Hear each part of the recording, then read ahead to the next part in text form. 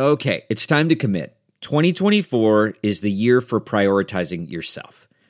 Begin your new smile journey with Byte, and you could start seeing results in just 2 to 3 weeks.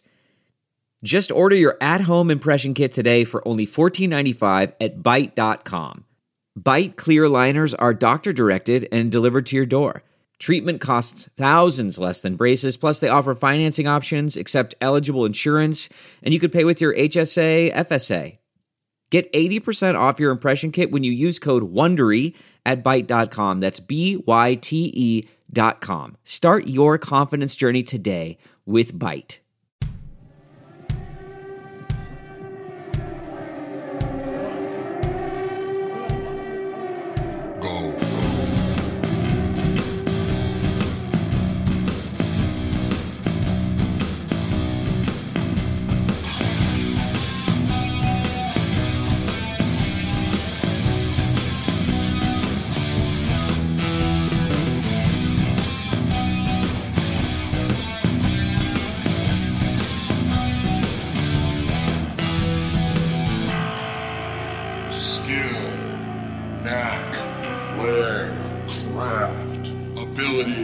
Aptitude, expertise, genius, gift. I'm the fucking talent. Hey, what's happening? Mike Schmidt, 40-Year-Old Boy Podcast. I'm going to tell you this, and it's going to sound awful because I'm the oldest man alive. My back hurts. Like, in like the weird kind of, like right up on my shoulder blade where the fucking muscle is. Do you guys have muscles in your back? I got plenty. And I got so many muscles in my back, it's frightening. And one of them is acting up. It's I got a trick back. You know what? I might have a trick muscle in my back, and I don't mean by that it's like from the Prestige and it's bouncing rubber balls in from one Chinese cabinet to another. I mean, it's hurting. It's not good. So if periodically I go, you'll know what's happening. What if I did that every week? What if that was just part of the show? That was a built-in feature. Yeah. I don't know who that guy is. It's Charles Nelson Riley. That's what happens when he's got a bad back. He's at match game and he goes,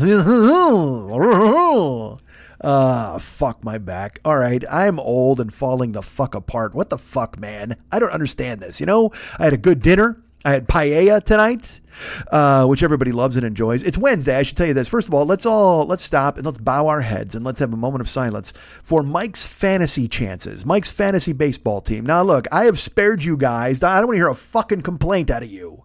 I have spared you of this talk the entire goddamn year. You know how long the baseball season is? Like fucking 7 months. And I haven't bored you to tears with any of this bullshit. And yet, the final week, the home stretch, you're going to fucking hear about it, man, because why not? Otherwise, you know what? Because here's the thing. My life is nothing anymore. I don't do anything. So you're either going to hear about my fantasy baseball team or my bad back, because this is episode 2 of year 12 of the 52nd year of my goddamn life. And it's just all downhill from here. I am rolling downhill like a big ass boulder. I can see a fucking fedora in front of me and I'm hoping to just steamroll the shit out of it before it gets to the plane with Dan fucking Aykroyd. God damn it, does my back hurt. And I didn't think it would. And I'm not joking to you. I'm in a hotel room and I'm talking to you and I'm sitting here, and all of a sudden, out of nowhere, the back starts hurting. And also, let me go ahead and talk about this really quick. Everybody is very nice. Thank you so much for reaching out for the past 6 days, quote 7 days, whatever the fuck, and saying, "Hey, are you okay?" And then telling me, here's what you really need to do. By the way, I appreciate that, by the way. Everybody who called up some voodoo cure that I had. Hey, you should get some of those gravity bracelets and hang from a fucking doorknob. Yeah, that's what I should do. I can't even sit in a hotel room chair without my back fucking up. You think I'm going to climb into a goddamn gravity boot? That's never happening. Who the fuck am I, Brad Pitt? Because he's in a gravity boot in his new movie, right? Isn't there a space movie? What the fuck is with space movies in September? Why do they always do that? Every time there's September comes along, there's a white guy in space and he's sad. What the fuck is that too? You know what? Make a movie where everybody goes and parties in space. Where's Pauly Shore when you fucking need him? Let's have a biodome in fucking space where he goes up and he smokes some weed and they all giggle like idiots, and then Stifler shows up because why the fuck not? He's not doing anything these days. There you go. Let's make a happy space movie. Space is a cold place. Let's go bring some warmth to it. Let's bring some fun. Let's go ahead and gather up the crew. Let's find the guys. Let's get the Bowery Boys. That seems old and I've just dated myself. As if I wasn't 52 enough. I've just brought up the Bowery Boys. Holy shit. I wish Hunts Hall was here to hit me in the head for that. Absolutely. Go ahead and Google that shit. Hold on, Siren. I'm in a weird place. I'm in a very strange place. I'm doing this broadcast in a different place. I'm bringing you this show from a place that you don't understand, from a place you'll never understand, a place you couldn't understand. Dottie, let me tell you about this show. All right, my back, I don't understand. So everybody, and also, this is weird, my neck hurts now too, and my back. And get this, my pussy and my crack. Holy shit, are they in pain? All right, so here's the deal, folks. Thank you for reaching out and telling me about things that are bad or good with me and how I should go see a doctor. You're all right. I'm going to tell you this. Everybody who reached out to me and said, hey, Mike, you should really go see a fucking doctor. You're not wrong. I absolutely should go see a doctor. However, you think my back hurts now? How bad do you think it's going to feel when it's under $5,000 of crushing debt? I couldn't possibly take that chance. I couldn't make the leap. So I had to just kind of hide in my house and hope that whatever the fuck was going on would stop. And I'm here to tell you, a good, well, what are we, 10 days out? Because it was really Sunday, whatever the fuck. I don't know what today is. Today's the 25th, I think. So we'll go back. That's the 18th. And we'll drop. I'm going to say Sunday the 13th. That's what I'm guessing. Sunday the 13th. No, that would be the 20th. That would make this the 23rd. I can't do math on the fly. Actually, you know, that's the only thing I can do. I can do math on the fly. But I don't know. I think it was Sunday. I'm going to say Sunday the 15th, which would make this last Sunday the 22nd. That makes today the 25th because I'm recording this on a Wednesday. Yeah, I think I'm right. So we'll say it was Sunday the 13th, and that's when I started to feel better. And then I brought you the show last Wednesday, and I really thought I was hitting some stride. I'm like, all right, I'm okay here. But here we are, the 25th, possibly, or the 26th. I don't know. I'm guessing the 25th off the top of my head. But it is Wednesday, and it's a week later, and I'm feeling much better, or at least I was, until I turned on the microphone for this fucking show, and I don't know what the fuck is happening with my back. Because here's another thing. Here's what's happening now. And look, I know year 12 should just be called dig the grave. That's all it is. Right now, we're going ahead and putting me 6 feet fucking under. We're preparing me for my exit when I shuffle off this mortal coil. I will die. This podcast, however, get this, will live on. I already have a line of succession built in place. So please make sure you still subscribe to the show even after I'm gone, because I've been, all right, look, I'm not going to lie to you. You ever see those master classes they do online where like fucking, John Tesh is like, here's how you play a keyboard. Now send me $75 or whatever the fuck. It's like, it's so dumb. I don't understand why people do that. And yet I didn't think I understood why people did that. All of a sudden it's David Mamet. Is it David Mamet? I think I'm getting the name correct. World famous writer of Sexual Perversity in Chicago. Famous jiu-jitsu practitioner, David Mamet. Famous foul potty mouth playwright, David Mamet, who wrote Glengarry Glen Ross, I believe. He also has a class where it's like, hey, you want to learn how to write a play? Send me fucking $75. And you're like, done. Well, I'm going to do that, folks. I'm going to have a masterclass online for podcasting where you can go ahead and not just podcasting, for how to do this podcasting. This is, you want to learn how to do, because look, anybody can podcast. That's the thing. You know, this always makes me fucking laugh. I can't lie. I belong to like a show business group, quote unquote show business. I can't believe I just said that fucking phrase, but that's what they call it. It's like show business jobs or whatever the fuck. It's a thing on Facebook. It's a closed group. But inevitably, it's somebody who's like, hey, man, can anybody draw? I can give you $5 to make a flyer. And it's like, get the fuck out of here, man. Because that's the thing. There's built-in rules on this page. People will offer what they call, quote unquote, show business jobs. And then inevitably someone will go, hey, man, that's not fucking the going rate for a job like that. I actually did that when I first joined the page. I think I might have even talked about that in the show a couple of it might have been 2 years ago. Some dude put up a thing and he's like, hey, stand-up comics, are you hilarious? Of course you are. Otherwise you wouldn't be a stand-up comic. Anyway, me and my team are putting together a package for the Detroit airport, and we're looking for comedians to come in and do their act. We will film you, and then a hologram of you will be in the Detroit airport. We're not sure how long this will last, probably at least for the rest of the year. It might be 2 or 3 years even. Well, yeah, we'll just let you know. $50 if you come in and you go ahead and you perform your act, and we'll use your hologram in the Detroit airport in perpetuity. And I read that. And again, I didn't know the rules of the page. I had just joined. And so I went ahead and I wrote a thing and I said, excuse me, are you really offering somebody $50? And because they wanted you to do 10 minutes. That was the best part. As if, look, I've been in the fucking airport. I don't even want to stand in line in the Southwest boarding group for 10 fucking minutes. So I sit my fat ass in a fucking chair until they get to, like, if I'm A15 and they go, okay, A1 through whatever board, I jump up and I leap into the line. I'm like, fuck you, stand aside.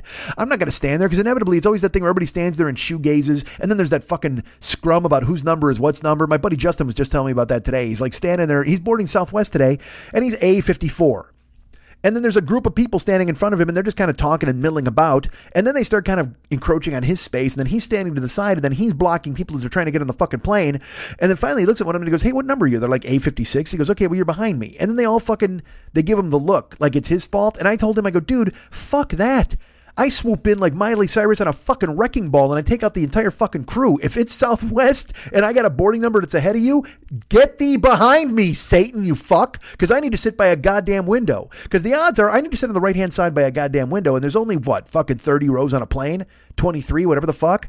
Now, of those 30 rows, like fucking 20 of them have a giant bulkhead that you got to lean on. I need those seats where I can actually lean my shoulder and my head into the window. So that decreases my odds to where I now need, there's like 8 seats on the plane that are livable for me. There's only 8 seats on the plane that I want to fucking sit in. So if you've got like, literally, if I'm 54 and you're 55, you are going to fucking be behind me. Because there's some people who are like cheerful, like, haha, we'll all get on the plane anyway. And I'm like, fuck you, man. I will stuff you in the overhead fucking compartment if you take my seat. Because it's just, and look, blame Southwest. Don't blame me. This is their strategy. They're the ones who said, hey, what if we open an airline, but we made it just like Lord of the Flies? Wouldn't that be great? And everybody was like, all right, that sounds fine. Give Piggy the conch and everybody get in fucking line, please. Know your numbers. What the fuck was I talking about? I don't even remember. I have no idea. I was talking, I was, all right, we're going to pivot back to this. I know this part I was talking about, that I was starting to teach a podcasting masterclass about how to do this podcast. And so then I went into the show business page and they were talking about everybody who was lining up there and trying, that's what perpetuity, fucking airport. So I wrote on the thing and I'm like, dude, are you really asking a professional comedian to burn 10 minutes of their act for $50 and you can use it in perpetuity as a hologram in the fucking airport? And again, like I said, like anybody would ever watch 10 minutes of stand up in the fucking airport. That sounds alarming. I don't want to watch 10 minutes of stand up in a fucking club. But I wrote that out and then everybody, like, I got a note from the person who organized the page. They're like, hey, look, man, this is just for listing jobs. If you don't want to take it, you don't have to, but we're not shouting anybody down and we're not causing. And I was like, oh, whoa, all right. I didn't realize this was fucking Altamont. Back the fuck off, hippies. I didn't know we're all in this together.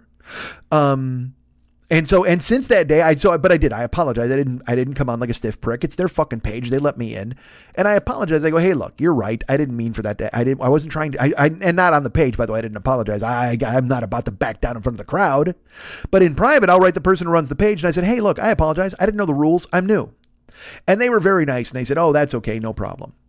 But since then, I see, because then they changed it from show business jobs to just paying gigs available. So now it's just a side hustle page. So there are people who are like, excuse me, I need a director of photography for a short film and I can offer you $18 an hour, which whatever the fuck. I don't know. That's the going rate for a DP. I got no fucking clue. But then there'll be someone who's like, hey, everybody, who wants to help me move a couch? Do you own a truck? Come on over to my house at 10 o'clock in the morning and I'll tell you what, cereal is available and $11 or whatever the fuck. It's just one of those things. And I'm always actually, I got to be honest, I am fucking, I guess the word I would use is depressed.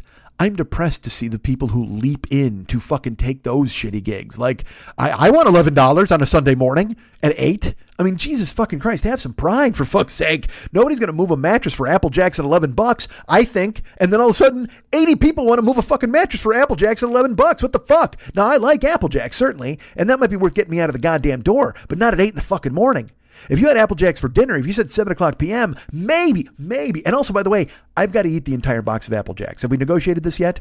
If you're just offering like a bowl of Apple Jacks or a handful of Apple Jacks or even worse, a spoonful of Apple Jacks, or what the fuck? What if they buy those fucking little snack packs? Ever see that shit?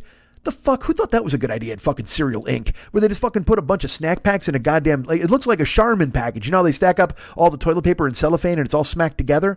Well, they do that with cereal now. And the cereal's in like a pudding cup. And you open it up and that's not, you know what? I'm going to tell you this. If you've got Apple Jacks in a pudding cup, lose the S.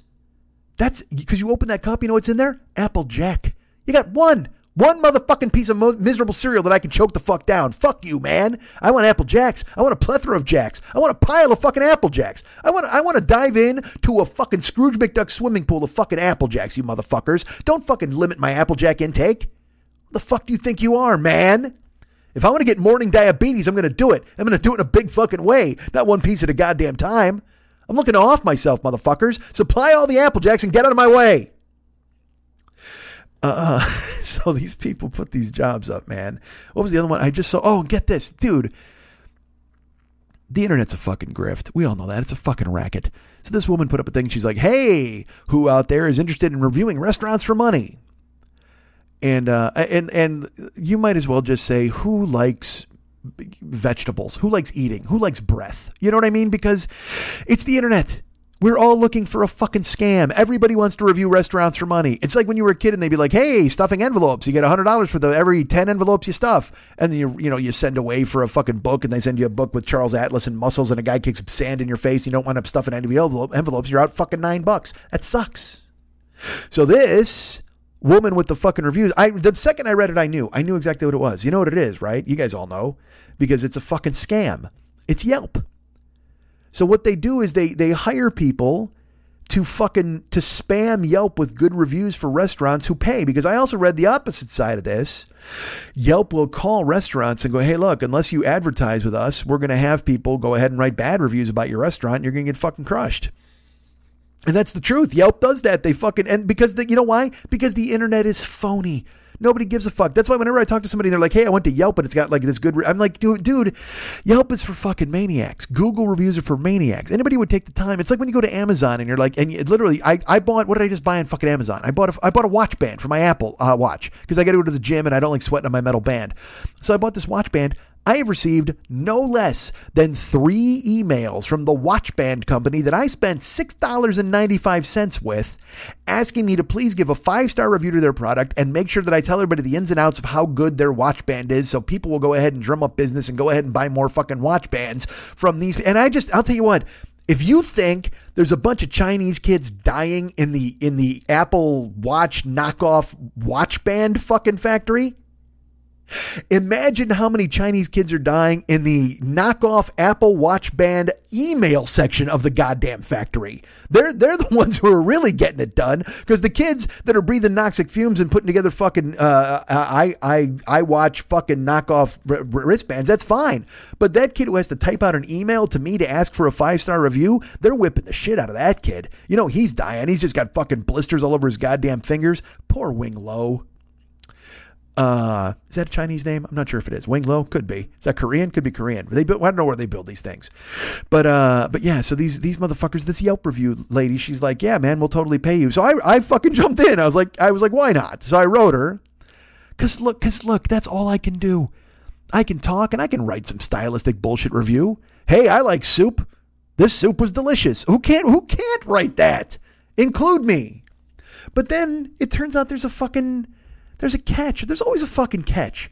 I mean, I could sit down and fucking, what's that called? CSO? What the fuck is that thing where it's like you trick people into doing shit? There's people who do that thing where it's clickbait. Like I've talked about it before. Fear of loss of gain, all that shit. Well, this fucking, I mean, I can write stuff on Yelp that tells people, hey, you know what? I had the bread and the bread was delicious, but then the real meal came and I was like, holy fuck, the bread was a meal in itself. Go to this restaurant, 5 stars. Done. Pay me. But first of all, I'm sure they're paying like 30 cents for every completed review. So there's no fucking money there. It's just a fucking scam. But also, she says to me, I write her and I'm like, all right, I'm in. What do you need me to do? And look, I recognize there's no talent needed for this gig. It's not like she's going to go, send me some writing samples.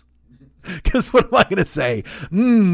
Sandwiches are delicious. You know what I mean? I'm not going to get that gig. Oh, folks, do you like apples? You will love the fuck out of these apples. I mean, I'm ready. I'm locked and fucking loaded, because she's not going to want samples. But if she wants them, I've got them all fucking day. Marshmallow fluff. You should have called this marshmallow not enough, because I ate a jar in one sitting. Holy fuck. Now, look, I recognize the holy fuck and stuff like that would probably have to come out of the Yelp reviews. But if you want my samples, you want to see exactly how enthusiastic I am. So I'm going to fucking include that shit, baby. Listen, you think you've had celery, but you've never had celery until you've had this restaurant celery. Holy shit, crunchy and tastes like nothing. So she wants me to, she's like, I write her and I'm like, I can do this, man. Whatever the fuck you need me to do. I'm in. I almost, with like a weird joie de vivre, because I knew I was never getting the gig. I knew that. They didn't want samples, whatever the fuck. But I was like, because I know the drill. I know what she's going to ask. But I went, I'm in. What do you need? And she's like, this is the grift. She's like, how many reviews do you have on Yelp? And I said, none. Never use it. Don't have an account. and thus ended my correspondence with Doreen, the woman from Yelp. Because like what all they're trying to do is they're trying to buy your audience. They're trying to buy your cachet. They're trying to buy your fucking name.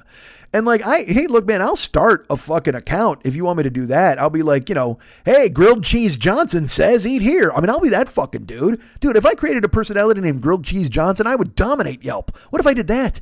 What if I did this? All right, here's what I'm going to do. I'm going to be Grilled Cheese Johnson, and I'm going to review 1 million restaurants, but none of them will have grilled cheese.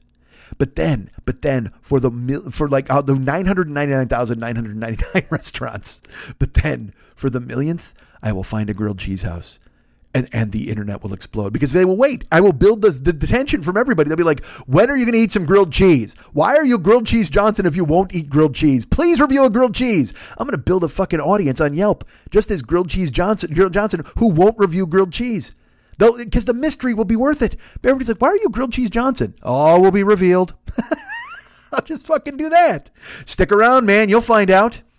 See, Doreen fucked up by not hiring me.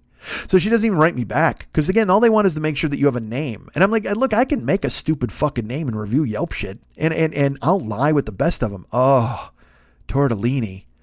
More like tortellini, because this has made me happier than I've ever been in my goddamn life. That's what I want to write. I want to write Yelp reviews just dripping with ennui about my entire life. Oh, soup that made me forget my dead father. You know what I mean? Just stuff like that. That'll reel people in, right? Won't that get people to go to a restaurant? Let me ask you this, and I'm completely serious. If you saw a review of a restaurant and it literally said soup that made me forget my dead father, don't you go there that night? Don't you just try to find out? It's like when I talked about before, when I was like, these cookies taste like rape. And I was like, you know what? I would use that as my slogan because everybody buys them. Everybody in the world buys them just to see what that tastes like. I guarantee it. Whether they like it or they don't like it, everybody would just be like so curious. They'd be like, look, nothing tastes like rape. And you'd be like, how do you know, man? These cookies, they've been working a long time. Those fucking elves are some sexually frustrated motherfuckers in that tree. How the fuck do you know what they've been doing with their life? And then they bust out a cookie that tastes like rape. Everybody in the fucking world buys it. And here's the thing. Nobody else buys it again. Nobody ever buys it a second time. So you got to understand that this is a very limited edition product. The cookie that tastes like rape. However, I'm telling you right now, you would sell a fuck ton of them in the beginning, and then you just close up shop.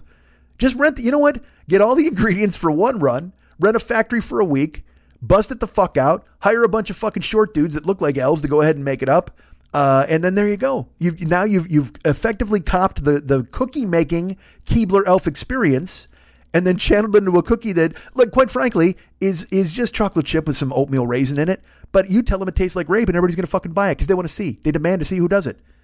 Take it from Grilled Cheese Wilson. He knows. That man knows everything there is to know about cookies. And I didn't say it. I almost said it and I didn't. All right. Because Grilled Cheese Wilson doesn't know anything about rape. All right. So here's the thing. Johnson. Magic Johnson? What are we talking about? Grilled Cheese Johnson became Grilled Cheese Wilson. Well, because Grilled Cheese Johnson writes reviews on Yelp, but Grilled Cheese Wilson knows everything there is to know about rape. These are two different grilled cheese entities, Justin. I'm in Justin's hotel room. Let me talk about this for just a second. I'm here with Justin. First of all, after this, we're going to fuck. Clearly, that's going to happen. Everybody knows that's on the table.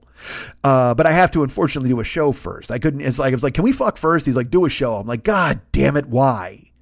I'm here at the Orlando Hotel. Let me click a pen. That's the Orlando Hotel's pen. And I'm here doing this show because my good friend Justin is in town from Phoenix and he's the best. And he and his lovely wife, Mary, have hosted me many times when I go out to Phoenix. And also, I've done a show in an Orlando hotel room with our friend Justin before, as a matter of fact. One or multiple? Just one. I did one. And it was the one with We Want Michael. It was the one with Harry Styles' family when I drove them all around. Wasn't that a great story? You guys remember that? Wasn't that fun? Back before I talked about cookies that tasted about stuff. So yeah, sure enough, I'm here at Justin's hotel room doing a show. Bad back and all. He and I picked him up today at the airport and then I drove him here down to West Hollywood and then we went to dinner at a restaurant. We had some delicious, I had paella. He had a ribeye. We had some Brussels sprouts. I spent way too much time showing pictures in my phone to the woman who owns the restaurant. I don't know why. That seems ridiculous. I'm like, hold on, let me show you this picture. Hold on, let me show you this picture. And she was very polite and very kind, and she tolerated me for as long as she could, and then she disappeared into the kitchen, which was lovely. But dudes, I had some fucking paella that was delicious. I haven't had paella in fucking forever. It was lobster paella. It had some fucking mussels. It had some chorizo. Dudes, I cleaned house. Fuck back. And then sure enough, like I said, I get to the hotel here, and again, so let's pivot back to all of this. Well, first of all, I was talking about the page, the paying job posts, which is the fucking page where people are on Yelp. But before that, I was talking about something else. We were all over the joint. We've been all over the joint here, folks. Oh, my back hurts. I got a bed left back, but also, so you guys were very nice reaching out to me and going, hey, Mike, you're probably really sick. You should go see a doctor, which is very nice. Again, but I can't carry the debt, and we'll see what happens. It seems like I'm fine now. For 10 days, I'm feeling really myself. I'm feeling very recovered, except for these two things. One, this ridiculous back thing that just started, and I'm not kidding, right when I hit record on my left shoulder blade. But that might be I worked out pretty hard today. I lifted hard at the gym, and so that might be a leftover from that. Because you get that cascading thing. Like I was doing chest presses today and a lot of fucking stuff on my traps, and I think my traps were trying to make up for my lats because I did fucking rows today, and that might also fucked up my my lats. All right, hi. But also I have this now, and I don't know how to explain it. And perhaps and look, I don't even know why I'm throwing this out to you motherfuckers, because inevitably everybody's like, dude, guess what? You've got fucking whooping cough. And I'm like, what? That doesn't make any sense. Now, when I sleep, periodically, I lay down in bed. I often sleep in a bed, and I often sleep laying down. Very rarely do I sleep standing up in bed. Or I have done some sleeping sitting up in bed. I've done that before a million years ago when I was crazy fat. But now that I'm a normal, not normal. I'm not crazy fat. I'm just a house. I'm just a house. I'm not an apartment building. I'm more of a house. But I used to sit up sleeping in bed because I didn't want to get acid reflux. And then what the fuck? I'm sure I've destroyed my liver with fucking Prilosec or whatever the fuck I took. No, Axid-AR was the one I took. So sure enough, I'm in bed now, and I get periodically, occasionally, it's about once a night, and then it happens when I'm sleeping and it wakes me up. But also it happens sometimes when I'm just shifting or when I just go to bed. I get a stabbing pain near my kidney on the right-hand side of my body. Now, but this feels muscular. I don't know what it is. And again, like I've said to you, welcome to year 12. It is just phantom illnesses and what the fuck's wrong with Mike. I should do this fucking show from inside of an oxygen tent. I should have a catheter in. I should do all sorts of different shit. By the way, I enjoyed all of the men who wrote me last week to say, yeah, coming at knife point. Maybe you shouldn't have said that on the show. And I'm like, well, it's kind of not exactly what I said, but anyway, that's fine. People, I don't want to say amazed. I'm always amused by the phrases people will pick out of the show and go, it should have been called this. It should have been. Also, I will tell you this. People wrote me last week and they go, shouldn't have been Duty Calls with DOODY as the name of the show.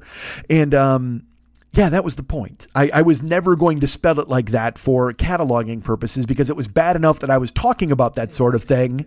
I wasn't about to spell the fucking show for the rest of history with that fucking word. So it had the second, that's why I'm saying it had the double meaning there, but I could get away with using the DUTY spelling in the iTunes store because the second you name your show something, Duty, anything, you're done. That's it. You're no longer going to get the podcast anymore. It's done. Your masterclass is canceled. You better call David Mamet because he would never use a word like duty in his fucking scripts.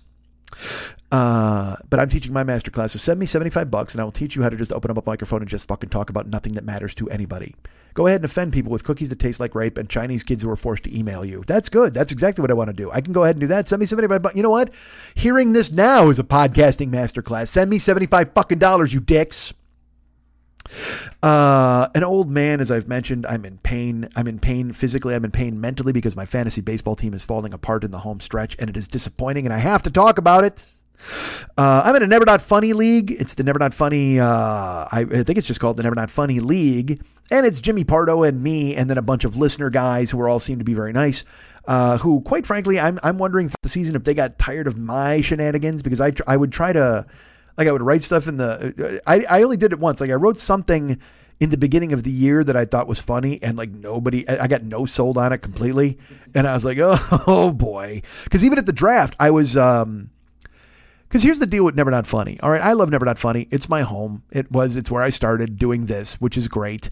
But there is they've moved on from me, certainly, and they've cultivated an entire new audience who has no fucking clue who I am. And they probably wonder, why does Jimmy keep inviting this maniac on the show once a fucking year? We don't know who this fucking idiot is. And that's fine. I totally get that. So then when I go to this fantasy baseball draft, these guys, some of them are kind of like my buddy Kevin was there, and so I knew him, and my buddy Paul. But then everybody else, here's who they are. They love Daddy. That's their deal. They love Jimmy. They love his show. And I don't know if any of them really know who I am. So then if you don't know who I am, let's talk about this. And you're in a room with me for 10 hours. And then I start acting like me. You go, who the fuck is this guy? And I don't blame them. I walked in when we did the draft. Bryce Harper hit a 3-run homer. His first homer as a Philadelphia Philly, and it happened while we were on a break in the draft. And I was on my way back to the draft room when it happened. And I walked in and I just held my phone over my head like the fucking baby in Lion King, and I just hit play. And I'm like, shut up, everybody, shut up. And they're like, what? And you just hear the pitch. Oh, deep drive, right field. And you just hear the call of the Harper home run. And like, what the fuck? And I'm just like, yeah, Bryce Harper just hit his first homer as a Philly, goddammit. And I had already purchased Bryce Harper in the draft. So they already knew I now had a 3-run homer for my team, whatever the fuck. But there was no laugh or no acknowledgement of me being silly. Or no even high five, or no dude, or anything like that. They all just kind of looked at me bemused, like, why are we supposed to care about that? And here's why. It's because I'm me, motherfuckers. I'm the goddamn talent, and you're in the room with me. Shouldn't you acknowledge that I just did something that got your attention? Goddammit. But no, they no-sold me, all of them, and they just kind of like, oh, and then they looked down at their draft sheets to study for the rest of the draft, and I'm like, oh man, nobody else cares about Harper's homer. My buddy Paul did, certainly, because he's a good man. So then I play in this league. So now at the draft, when that happens, I decide, you know what? I'm going to win this fucking thing. God damn it. Now look, I wanted to win anyway. I always go into these things because I want to win the fucking thing. But I was more, because this is my first year in the Never Not Funny League. And I got to be honest with you, if they take a vote, I'm assuming it's my last. That's my guess. But, I went up in the league and I'm playing all year long. And then, I wrote something like I said, in the message board and nobody answered it. It was just this. And look, I get it. These are all people. These are disparate personalities brought together by Jimmy Pardo. That's the only reason they exist in a room together. That's the only thing they do is they're in fantasy baseball and they love Jimmy. That's cool. There's nothing wrong with that. But I guess I thought there'd be some sort of engagement or some sort of back and forth. And then trades start happening. And people start offering me trades, and they're garbage, man. I mean, they're like these fucking, and to the point where, look, here's something you need to know about me, as if you don't know it now after fucking 11 years and change. I don't like being underestimated, or when people think that I'm stupid, or that I don't get, or that they're getting over on me. It drives me out of my fucking skull. So if you offer me a trade, the way we always call it, if you offer me 4 dimes for $1, you're just lucky I don't throw your phone into the ocean. I mean, I'm just like furious at that kind of fucking thing. Cause it's like, dude, what are you doing? So like, there's a guy and he offers me a trade and it's for shit. And also here's another thing. I'm dominating in home runs at this time. So he offers me 2 guys who hit home runs and he tries to get my best player and one of my best pitchers. And I'm just like, dude, I was very nice with all of these guys all year long. I would write them and I'd be like, no, what if we did something like this? And I'd rework it to where I gave up something, but then they were giving me something and I was benefiting. And I promise you, look, it's not fun for me to rip people off because that's not fair to the rest of the fucking league. I'm going to give up something and I'm going to have some pain, but also I have power to spare. So I'll give you some power because you need power, but I want to get speed back. I've done this for years. I know how to do it. So then I would try to negotiate, but then the funny thing was I would always text my buddy Paul and I would send a screenshot of the trade that was offered to me and I go, do these fucking guys think I'm insane? Do they think I'm idiots? Like, what the fuck is going on? And he'd be like, oh, I don't know, man, whatever. And then he would make a trade with that same guy. Like he would get the same person. I'd be like, wait a minute, is Paul like a double agent? Like, what the fuck's happening here? I'm coming to him and I'm writing my fucking appeals. And then all of a sudden he's making trades with those same guys. What the fuck, man? So this dude kept offering me trades. And then like in the meantime, I made a trade with another guy and then he wrote me and he's like, hey, I thought I had a trade with that guy till you came along. What the fuck? And then I'm like, well, I'm not supposed to care about your team, dude. I'm supposed to care about my team. But I was very nice. I tried to be very nice. But dudes, you know me. I wanted to just fucking launch on all these dudes all year long. And now the worst part of it is, I was dominating the offensive categories. I was doing great all the way up until like fucking August. And now I've been hit by injuries. I've literally lost 6 starting players to injuries, including 4 in this last 2 weeks. I've lost 7. Holy fuck. And these last 2 weeks, I've lost 4 offensive starters. So I'm just getting my brains beaten. These guys are making up the lead, because I lead in RBIs, I lead in runs. I was leading in home runs, but I get overtaken in that. I'm 1 stolen base behind a guy. Whatever. It's just, and it's so volatile. It's me and 2 other guys. Yesterday, the guy was in first with 104 points, and me and the other guy had 103.5. That's how volatile it was. And it can change. And you want to know how volatile it is? Tonight, right now, as I speak to you, the guy who was tied with me yesterday is in first with 104. The other guy has 103. I have 102. I had a terrible fucking night tonight. And there's only 4 games left. And I found out my best player is now out for the rest of the year. They're going to sit him for the playoffs. Ronald Acuna Jr. And I'm just like, Jesus. And by the way, do you know how important it was for me to just tell you that Ronald Acuna Jr. is on my team? You don't give a fuck who he is or what his name is. I said my best player. That should be enough. But now I need to let you know that Ronald Acuna Jr. is benched. In the past, you know what? Fuck this. As long as we're doing this, I'm just going to tell you. In the last 2.5 weeks, I've lost Nick Senzel, Josh Bell, Ronald Acuna Jr. These guys are all out, man. Lucas Giolito, who's my fucking 3rd best pitcher, he's gone. I lost Alex Verdugo almost 7 weeks ago to an abdominal fucking core injury. Bo Bichette gets hit in the head with a pitch last week. He's gone. I've lost fucking 8 bats, 2 arms. I think, you know what? I don't know if this is true, but it might be. I think somehow my manager may have died of a heart attack. I don't even have a fucking manager, but I appointed one just so he could fucking die. And tonight I'm with poor Justin and anybody this week. Last night, Monday, I was out with my friend Michelle. And poor her, I'm just like, all right, here's the baseball standings. Take a look. And she's like, I don't give a shit, man. Yesterday, I take my brother Lenny to the airport. He gets in the car. I just hand him the phone. And he goes, what am I looking at? I go, I'm the human ground outs. I'm at 103.5. And he just gives me the phone. He's like, who cares? Nobody cares. I get it. Fantasy baseball is so boring unless you're playing. But here's the thing, man. The 3rd place prize. Like, if I finish in 3rd, I'm going to make like $500. Which I need, man. You know that. I haven't worked for whatever the fuck. But if I finish in 1st place, I can win like $1,700. Do you see the difference? Do you see the $1,200 difference? Do you see the Mike Schmidt difference? It's right there in your face, baby. And I am 1 stolen base, but now I'm 3 stolen bases and 3 home runs away from winning that. And I can't pull the trigger because all my guys are falling down and I don't know what the fuck to do. Last night I needed wins. 2 of my Kyle Hendricks had a 1-0 lead in the 7th inning. He gave up 7 runs to the Pirates. The Pirates blow. Here's how bad the Pirates are. They literally had a fist fight in their clubhouse between relief pitchers, and everybody sided with the one relief pitcher because he's a good relief pitcher. And then a week later, it turns out he's been emailing a 15-year-old to have sex. That's how bad the Pirates are. And they dropped 7 on my guy yesterday. What the fuck, man? Furious.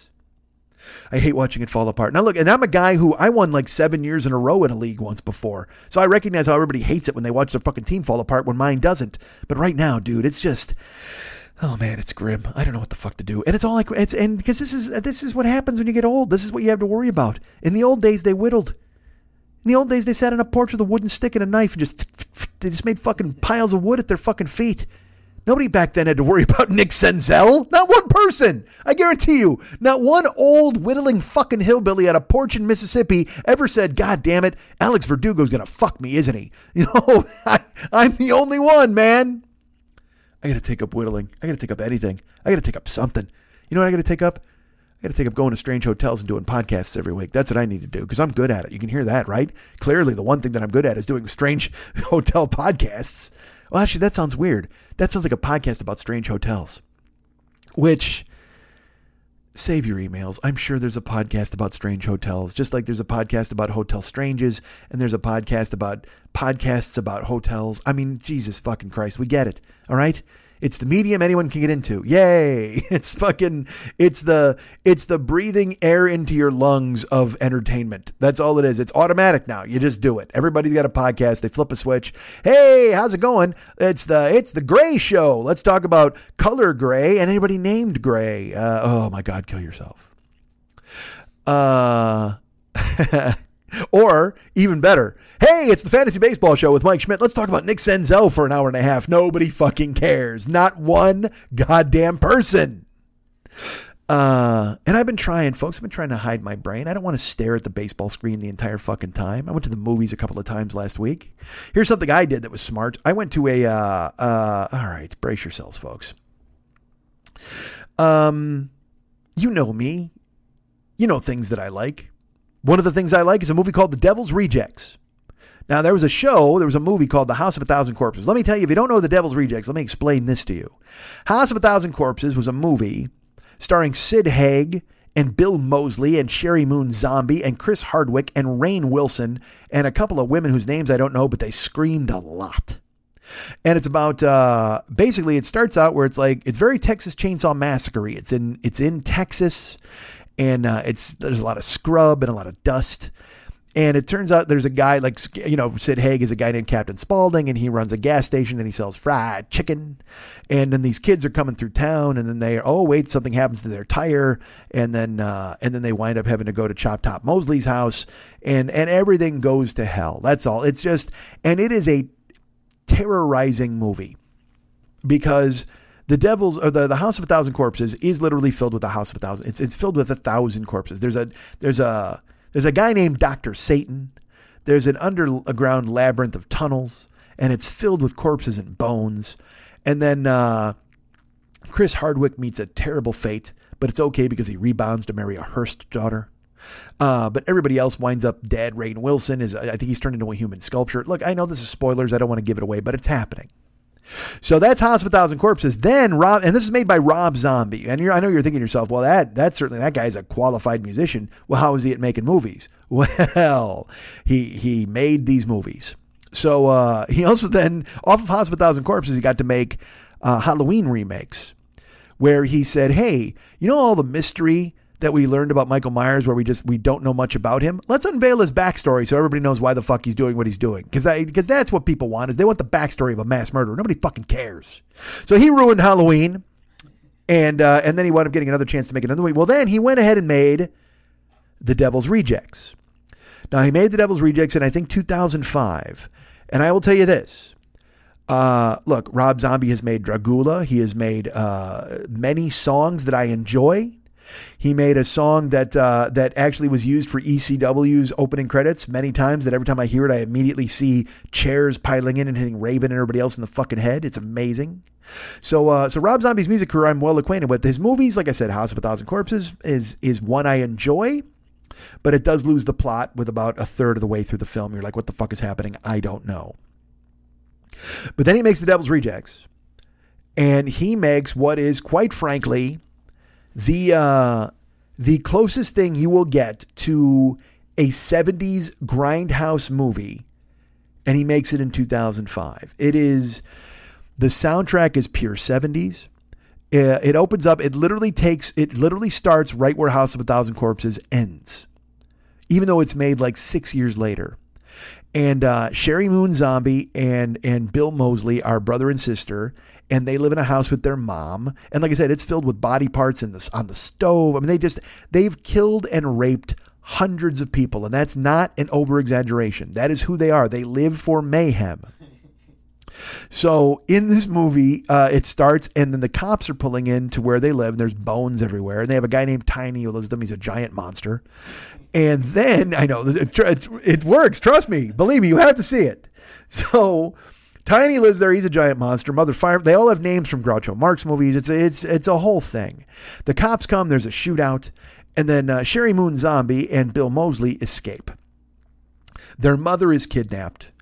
And it turns out their father is Captain Spaulding / Sid Haig. So they call him and they tell him what's up. Now, in Rob Zombie's movies, he always brings back these people from the 80s or the 90s that you might sort of recognize. Kind of like a dime store Tarantino. Like Ken Foray is in this movie. Now, if you don't know Ken Foray is in the original Dawn of the Dead. He's one of the people who actually takes over the shopping mall, and he survives there. He's that guy. So he brings that actor back. He brings back E.G. Daily. Now, if you don't know who E.G. Daily is in the aforementioned Pee-wee's Big Adventure. She's Dottie.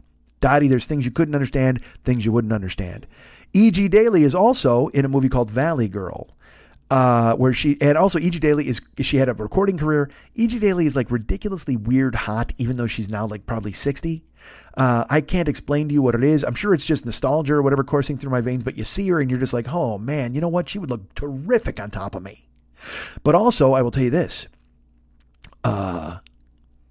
E.G. Daily in this movie, in certainly in Devil's Rejects, and I've seen other things, she's fucking bananas. Like, I don't know what's happened to this poor woman. I don't know if she's just kind of playing a role of being crazy or fucking weird. She's just weird. She's a weird dude. And in this movie, also, because I will tell you this. All right, Rob Zombie makes this movie. It feels like a grindhouse movie. There's one thing that he does that I don't understand. Rob Zombie does not get comedy. I will tell you this right now. He doesn't understand comedy. I think he lets people try to improvise stuff that he thinks might be funny, and then for some reason he leaves it in the movie. There's a scene where Ken Foray and the guy from The Hills Have Eyes, the bald guy, I can't remember, Michael Berryman, that's his name. Michael Berryman and Ken Foray go to buy a chicken because they're going to cook chicken, and it turns out that the farmer asks them, hey, you're not going to fuck these chickens, are you? And then the most uncomfortable 90 seconds of non-comedy happens, but for some reason, Rob Zombie thinks it's fucking hilarious, and he leaves it in the movie. There's no reason for it. It shouldn't be in there. But again, this movie is chock full of fucking awesome grindhouse shit. Like I said, Ken Foray, Michael Berryman, E.G. Daily, Deborah Von Valkenburg, who you may know from a show Too Close for Comfort. She was one of Ted Knight's daughters, but also she's in a movie called The Warriors, where she's like the orphan slam, the chick who bangs all the orphans, and she wants to go away with the fucking Warriors, and then the Warriors throw a fucking firebomb and they take her into the goddamn fucking trails, and she winds up fucking Swan. Good for her. But he puts her in this movie. And then William Forsythe is in this movie, who you know and love, and who I've told you many times is fucking fantastic. And he delivers the ultimate line in this movie, and it's a line I've told you that I apply to my life in podcasting and in comedy, mainly in podcasting though. It's a line where he's doing terrible things to the Devil's Rejects. He actually has them tied to a chair. He has used a staple gun to torture all of them by stapling the pictures of their victims to them. He drives spikes through Bill Moseley's hands and makes sure that he's Christ-like. He's pinned to the chair. And he looks at them and he says, we here are playing on a level that most will never see. And I've often used that line when I've thought of myself in comedy or podcasting or whatever the fuck, you know what I mean? Because there's a lot of people doing shit. Hey, look, there's a lot of people using a staple gun to staple murder victims' pictures to their murderers. I get that. But William Forsythe, that guy's doing it on a level that most will never see. There's a lot of people doing podcasts. There's a lot of people telling you stories about Chinese kids and their fingers and how they hurt themselves shooting out emails to you to go ahead and review your watch band. However, me right here, I'm doing that on a level that most will never see. So there's that scene and Tiny's there. And then there's fucking, like I said, Ken Foray, Berryman, Valkenburg. Also, there's a couple of bounty hunters in the movie that get pressed into action. Who is it? Well, it's Danny Trejo and Diamond Dallas Page. See, that's what I'm saying. There's rarely a face you don't recognize in Devil's Rejects, and it's done so tight, the violence. You know what? They run into a family. I'll tell you this. Here's a horrifying scene that I'm going to tell you about right now, because why not? Bill Moseley and Sherry Moon Zombie are going to meet Captain Spaulding, alias Sid Haig, at a motel. And while they're waiting for him, they decide, you know what? Why don't we terrorize this family that lives here?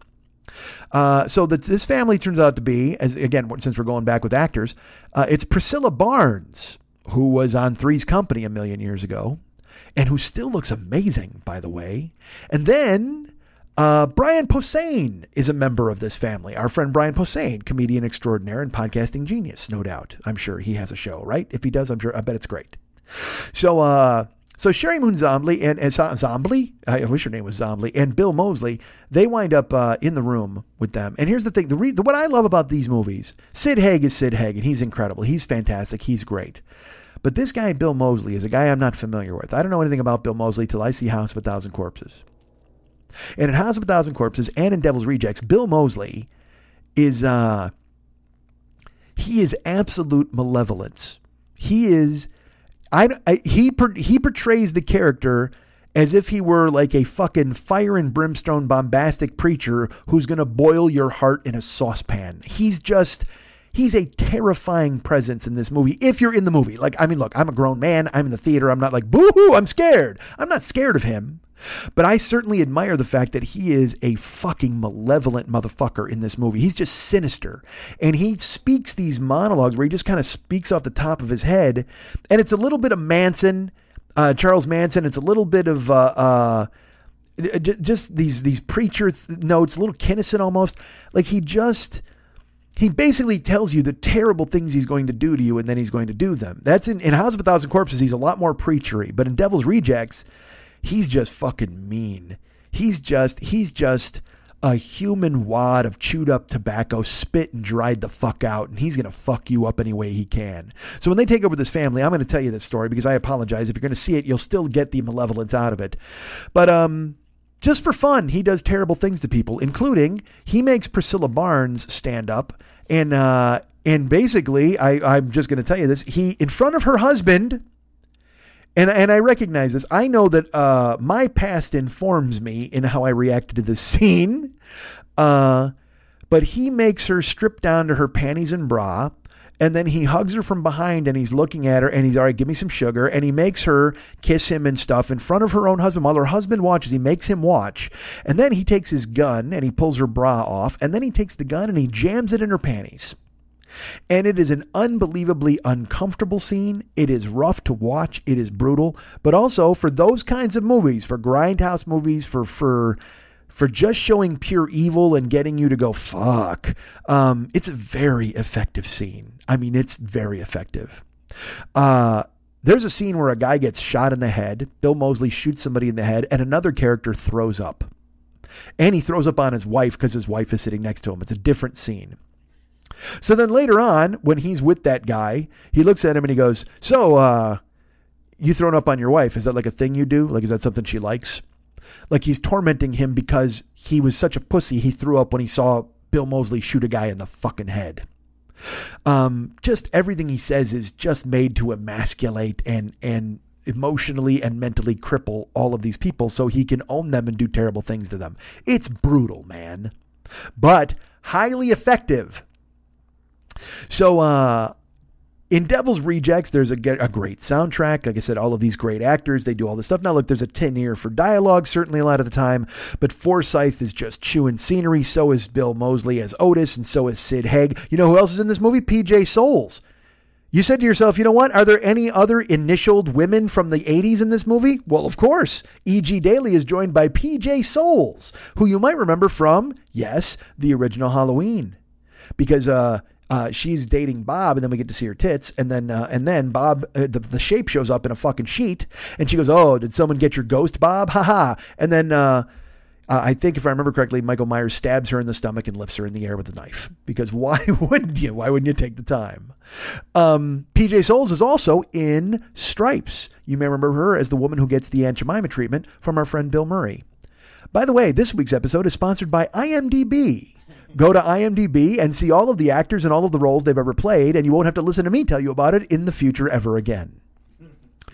So in The Devil's Rejects, it's all of this stuff. It's a perfect grindhouse movie, especially made in 2005. It's even got a grainy way to film it.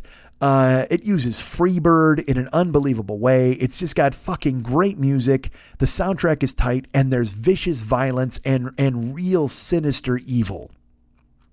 And I love it. So that's in 2005. And then Rob Zombie then decides to take 14 years off. And that's not true. He actually made like 3 different movies, but they went nowhere. Like they went, I don't even know if they got released. I think there's one that was on like pay-per-view for a while, and more monster movies and more whatever the fuck Rob Zombie does. Good for him. That's fine. Oh, by the way, Sherry Moon Zombie is absolutely Rob Zombie's wife. In case you were wondering, the weird coincidence of Rob Zombie casting a woman named Zombie in his film, I got news for you. She is clearly his wife and had an in on the role. So I love Devil's Rejects. And then Rob Zombie says, hey, you know what? I'm going to make a fucking sequel to Devil's Rejects. And I had heard about it forever. It was always bandied about and talked about, but never done. And then out of the blue, like 2 months ago, a trailer pops up. And they're like, hey man, 3 from Hell. Devil's Rejects sequel coming soon. And I'm like, what the fuck? And I'm excited because I love Devil's Rejects. I can't wait to see what they're going to do with the fucking sequel. So, and then they show the clip, and there's Sid Haig, and there's Bill Moseley, and there's Sherry Moon Zombie, and I'm like, holy shit, they're putting the Sinister Band back together. I'm fucking in, baby. So they're going to make 3 from Hell, and I'm excited. The trailer comes out, and the trailer looks fucking creepy, and I'm like, cool, man, I'm definitely watching this. I can't wait. So I start following them on Twitter. I already follow Bill Moseley on Twitter, and that's weird because I know him as a monster who raped a woman with a gun, and he's a Cubs fan. Like, it's the weirdest fucking disconnect of all time. He's like, haha, giving me some sugar and your husband's going to watch this gun barrel. And then he's like, dumb Joe Madden, you can't handle a bullpen. And I'm like, holy shit, I hope he doesn't meet Joe Madden's wife, because I got news for you. I know exactly what's going to fucking happen. But I can separate Otis from Bill, certainly. If I met Bill, I wouldn't be like, Otis. But anyway, they make the 3 from Hell sequel, and then it turns out, they're like, it turns out it's not going to be, it's not going to get a theatrical release. Here's what we're going to do. We're going to do a special event. So September 16th, 17th, and 18th, we're going to put out 3 different showings of the 3 from Hell, and including on Monday, if you go see 3 from Hell in the theater on Monday, you get a special video note from Rob Zombie. If you go see 3 from Hell in the theater on Tuesday, you get a special limited edition 3 from Hell poster. Now, I'm not 13 years old. I'm not interested in a poster. I really don't care about a video message from Rob Zombie unless he's apologizing to me for his Halloween movies. So the third night, they say, and the third night, it's a double feature. The Devil's Rejects, followed by its sequel, 3 from Hell. Now you're fucking talking. That's exactly what I want. I want to watch them back to back, especially because it's been 14 motherfucking years since the other one came out. I remember it very vividly. I've seen it and I love it. But at the same time, to watch them back to back, just the idea. Here's the thing. I love the idea of the double feature. Just like I love the idea of the extra inning baseball game. I love the idea of any compound entertainment. Anything that's in multiples of what it's supposed to be. If you can tell me I can watch 3 movies, I will. I don't want to watch 1 movie. It's like when everybody's like, oh man, just show me the movie. Don't show me any fucking trailers. The fuck is wrong with you? So let me get this right. You went to the movies to get out of the theater as quickly as you possibly can. Is that what I'm to understand? You don't want to be here for when they show you coming attractions for other things that you could possibly visit the same theater and enjoy? Whoa, why would we want to do that? Why would we want to watch 7 bite-sized films before this full-length film? I couldn't possibly. Are you the same motherfucker who doesn't eat bread out of the basket at the goddamn restaurant? If they bring you a bread basket, you go, no, man, just bring me my dinner. I couldn't possibly imbibe in this free bread. That's all the trailers are. They're the free bread. That's the chips and fucking salsa of your movie experience, and you're turning it down, you fucks. What's wrong with you, man? Now, look. I go to a good theater that just shows the trailers. I don't have Maria Menounos telling me about skincare and talking about, let's interview The Rock's brother. I mean, I get that. That's fucked. Nobody wants to go to a movie and see that shit happening where someone's like, oh, yeah, this is awesome. Let's talk to The Rock's DP about what it's like to photograph these tattoos in the dark. Oh, man, I don't fucking care. That's fine. If you're mad at that, I get it. Nobody needs a trivia quiz for they're like, hey, the show Friends featured these characters. Holy shit, I can't remember their names. Chandler, Joey, Rachel, and Fonzie. And you've got to like pick the fucking quiz. I get that. Nobody wants to take that quiz. Nobody wants to do any of that bullshit. But at the same time, trailers are in. I totally want to see fucking trailers, man. That's perfect. That's when I'm supposed to see them. Because here's the thing. You're all fucking spoiled. All you motherfuckers watch trailers on YouTube now. Now, look, I've done it too. But it used to be in my day. Why, in my day, before my back hurt, I used to be able to go to the fucking theater and see trailers for the first fucking time. As I've mentioned before, I saw Pumpkinhead like 8 times so I could see Batman trailers 16 times. That's how I handle my business. I love to see Batman alive and moving on the big screen. And I love to see trailers on the big fucking screen. But instead, I got to watch this postage stamp on my phone and be like, yay, The Mandalorian, whatever the fuck. Which, by the way, that's a stupid name for fucking Star Wars. The Mandalorian, didn't he? That's the dude, that's the albino twins, right? Didn't the albino twins work for him in The Matrix Reloaded? The Mandalorian? I think so. Or is that the... I'm ashamed I know this. The Merovingian. Never mind. I take it back. The Mandalorian. You know what? Here's what you need to make. You need to make the Mandalorian meets the Merovingian. How about we do that? And then you have whoever the fucking Mandalorian. Boba Fett can fight those 2 albino twins. And then they'll have a big fucking Star Wars fucking / Matrix rave. Did I see they're making a Matrix sequel? What the fuck is that? What's wrong with everybody? Just fucking stop. Fuck retro anything. Fuck your tattoos. Fuck all you junkies and fuck your short memories. All right. So Devil's Rejects is going to play in a double feature. And I ask around, man. I try to find some people who will go with me, and guess what the answer is? No. Now, look, clearly, they don't like Grindhouse movies, and they don't like me. So that's a bad combination for anybody on a Wednesday night. I tried to get Pat to go. He said no. I didn't ask Chip because I knew that was never fucking happening. Siegel, I think, was out of town. I asked a couple other people, and they politely begged off. So look, you know what? It's just me. It's me having a date with myself. And I've been sick. So I'm telling you what, I'm crossing the Rubicon by trying to go ahead and book myself for a double feature, but I'm willing to take the chance because I feel pretty good about myself. And also, I've seen Devil's Rejects. If anything happens, that's fine. I'll run to the fucking head and I'll be fine. So I go to the theater. I watched it at a local theater near my house, the Cinemark, because it was playing at 4 theaters. It was playing at Universal City Walk, which I thought to myself, I could go there and get a voodoo donut, but I went, nah, just go to the movie. And then it was playing in Burbank at a place by Flappers Comedy Club. And I thought maybe I could go in and see this movie. And in between those movies, I could do a quick set at Flappers because you know that they're pining for me to get back on stage. And I went, nah, go to the other one because the other one's closer to my house. So I go to the Cinemark. And I like the Cinemark because I'll tell you this, I just discovered the Cinemark. That's where I went and watched Cold Pursuit at the Cinemark, which was a Liam Neeson movie. I had to watch it for a Comedy Film Nerds podcast. And I was down in the basement. There was nobody else in this theater with me until 2 women walked in and inexplicably sat behind me. But they're all recliners. Like their theaters, even though it's a tiny screen, it's all recliners. So if you just want to pay like $11 and sit and watch a movie in a recliner, that's fucking cool. That's a good deal. So I go to see this fucking double feature. I walk, it's upstairs. And I should tell you this, I pull into the parking lot and I fucking knew, because I knew this was going to happen anyway, but sure enough, I pull into the parking lot.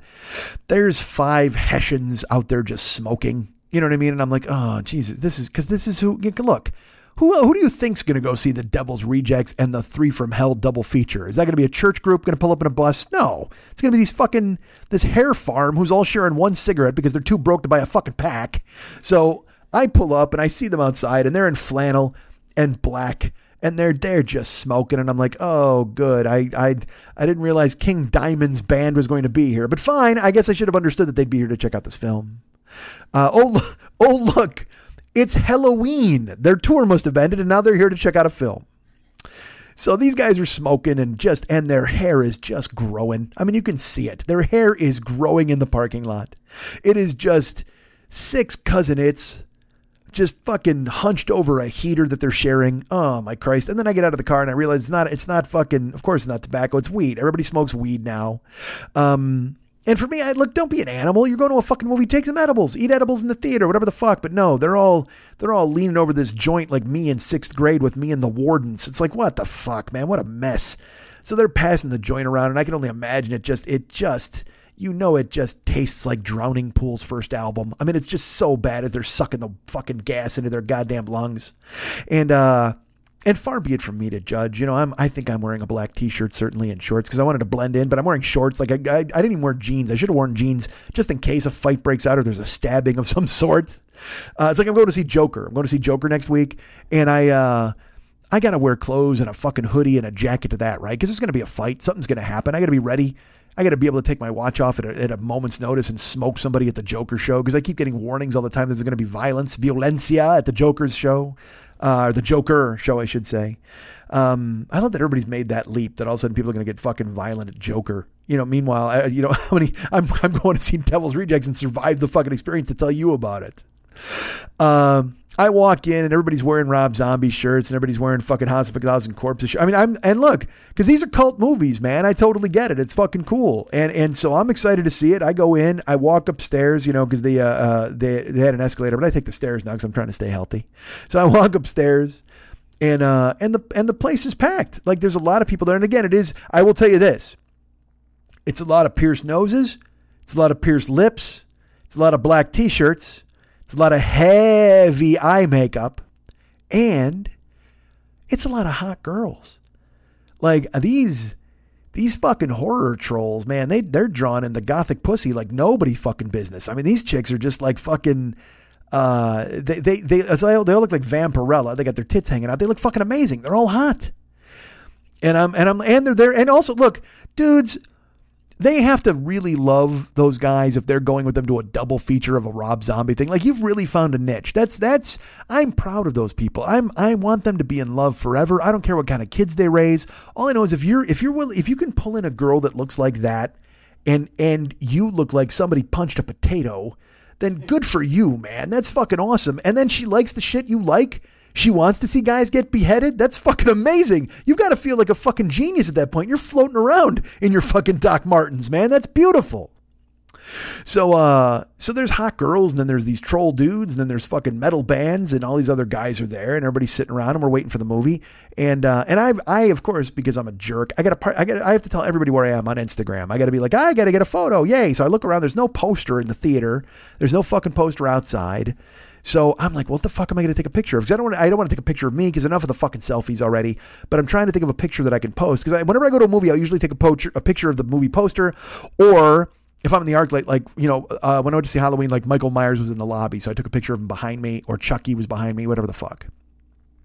So I'm just trying to figure out what I'm going to do, and I go, well, there's nothing I can do. I mean, and it gets dark, and they start the movie, and Devil's Reject starts, and I'm like, oh, you know what? There's a perfect photo, because what happens is all the shit hits the fan, there's a shootout, and then boom, there's a freeze screen, and the words "The Devil's Rejects" come on the screen. And I'm like, I'm going to get a photo of that. I'm going to post it. I'm going to tell everybody, it's going to be fucking perfect. So I'm sitting in my recliner. I'm waiting, and I get my phone out to make sure that I can still photograph the screen. So I'm kind of fucking with it. And there's a scene where they're driving in, and they drive into the farm, like I said, right in the beginning, and there's a pig's head mounted on a fucking stake or whatever the fuck. So I take it and I take a picture of it just to see if I can take a photo of the screen and it'll come out okay. And I do this, and I'm not kidding. A fucking out of nowhere, because I'm looking at my phone, I'm looking at the screen, I'm not paying attention, and I snap it, and my phone makes the noise, and I go to pull my phone down, and as I pull my phone down, a dude, he steps into my space, like, he's not in front of me, and he's not next to me, he's practically straddling me. I mean, he's on me in a second. And I look up at him, and he's not a goth dude, he doesn't have a hot chick with him or anything, and he's wearing a fucking name tag and shit, and he goes, "You can't film this, sir." And I go, "Sir, I'm taking a picture." And he goes, "You can't take photos." I go, I just take a picture of the screen, because I'm posting it on Instagram. And he's looming over me. I'm sitting in a recliner with my feet up, so it's not like I'm in any position to jam. And he's just looking down at me. And I'm not kidding. He raises his finger up and he points it at me. And he goes, "All right, don't let me catch you doing it again." And he turns around and he walks away. So while he's talking to me, the movie continues. And I'm like, well, I didn't miss the screen. But now I can't, look, it's a double feature, man. It just fucking started. I can't run the risk of getting tossed out of here by the school marm who runs the fucking Cinemark. I mean, dude, and also, what do you mean you can't film this? This movie's been out since 2005. It's not, how much money am I going to make bootlegging a fucking recliner filmed copy of The Devil's Rejects, you fuck? So then I had my phone, and I'm like, all right, well, there's the pig head, and I look up at the screen, and I'm waiting for I'm just going to take a picture of the words The Devil's Rejects. And he literally is leaning against the wall. He's just staring right at me. He doesn't leave the theater. He's staring at me. I look over at him, and he's staring right at me. And in my head, I'm just like, you know what? Take the fucking picture. What's this guy going to do? Is he going to throw you out? Literally, what's he going to do? Throw you the fuck out? And then because I don't know why, because I'm old, folks. I'm not what I used to be. The old gray mare just ain't what she used to be, folks. And so in my brain, I go, just use the photo of the pig on a stake. Who cares? Who fucking cares? And because again, it's just Instagram. It's just bullshit. Nobody, and you guys don't give a fuck. Nobody cares where I am. In the larger picture, social media means fuck all to everybody. What am I doing this for? Likes or clicks or who fucking cares? So then in my head, I'll tell you this: who fucking cares is right. But I cared enough that I still posted the picture of the pig on a stake. I still fucking went ahead and threw that photo up. I could have just went, the fuck are you doing? Nobody wants to see a still frame from a movie, you fuck. But instead I was like, no, man, I took this photo and it's a fucking pig head and I'm putting this up on my Instagram. Nah. And I did, like a dummy. I fucking sat there in the dark and I posted to Instagram. I leaned forward so nobody could see the screen because I'm not a monster. I don't use my phone during movies. God damn it. And then I watch The Devil's Rejects, and it unfolds not unlike it did in 2005, and I find myself enjoying it. But also, scenes are rough, man. When he puts the gun in Priscilla Barnes' panties, that's no fun for anybody. And then a little later on, there's some serious violence that takes place when Danny Trejo, they just, for no reason, they kill E.G. Daily. They slash somebody's throat in a kitchen. It's just violence. And then Forsyth is doing violence to people, and then there's like whatever. I don't want to give it all away. But I will tell you this, in watching it again from 2005, I can clearly tell you this. Those people, they were playing on a level that most will never see. I saw it again right there in front of my naked, steaming eyes in that fucking theater. So then The Devil's Rejects ends after 2 hours of mayhem. And then they give us like 2 minutes to go use the restroom. We all run out. We dash in, whatever the fuck. And I sit down. Luckily, nobody was sitting next to me. I was very happy. So I had a double recliner experience. And then they start the movie 3 from Hell. And here's what I'm going to tell you, folks. I don't want to be a spoiler alert guy. It's coming out on Blu-ray this week. You can buy it yourself and check it out. It'll also be available on demand, I believe, if you want to go ahead and watch it. But I'm here to tell you this. Never has the phrase on demand been less appropriate than it is in the case of the movie 3 from Hell. Oh, my God. I don't know. I mean, look, I read about they had some problems with filming because they were planning on writing a script. And then Rob Zombie said he wrote a script. And then Sid Haig was like, yeah, cool. And then Sid Haig goes, hey, you might want to come see me. And Sid Haig is in a fucking hospital bed with like tubes running out of him. He's almost dead. So Rob Zombie's like, I got to rewrite the script. And he has all it's funny. When you give an interview before the movie comes out with all of that in it, you're like, oh, so you're just setting up your excuses already. And sure enough, you need to line your excuses up in a row, man, because 3 from Hell is fucking terrible. It is so fucking bad. I can't even, it's just, there's stylized violence, but here's the thing that he does and I'll tell you the good things, first of all. Sherry Moon Zombie, because this is 14 years later. I don't know how old Sherry Moon Zombie is, but she was a beautiful woman when she was younger.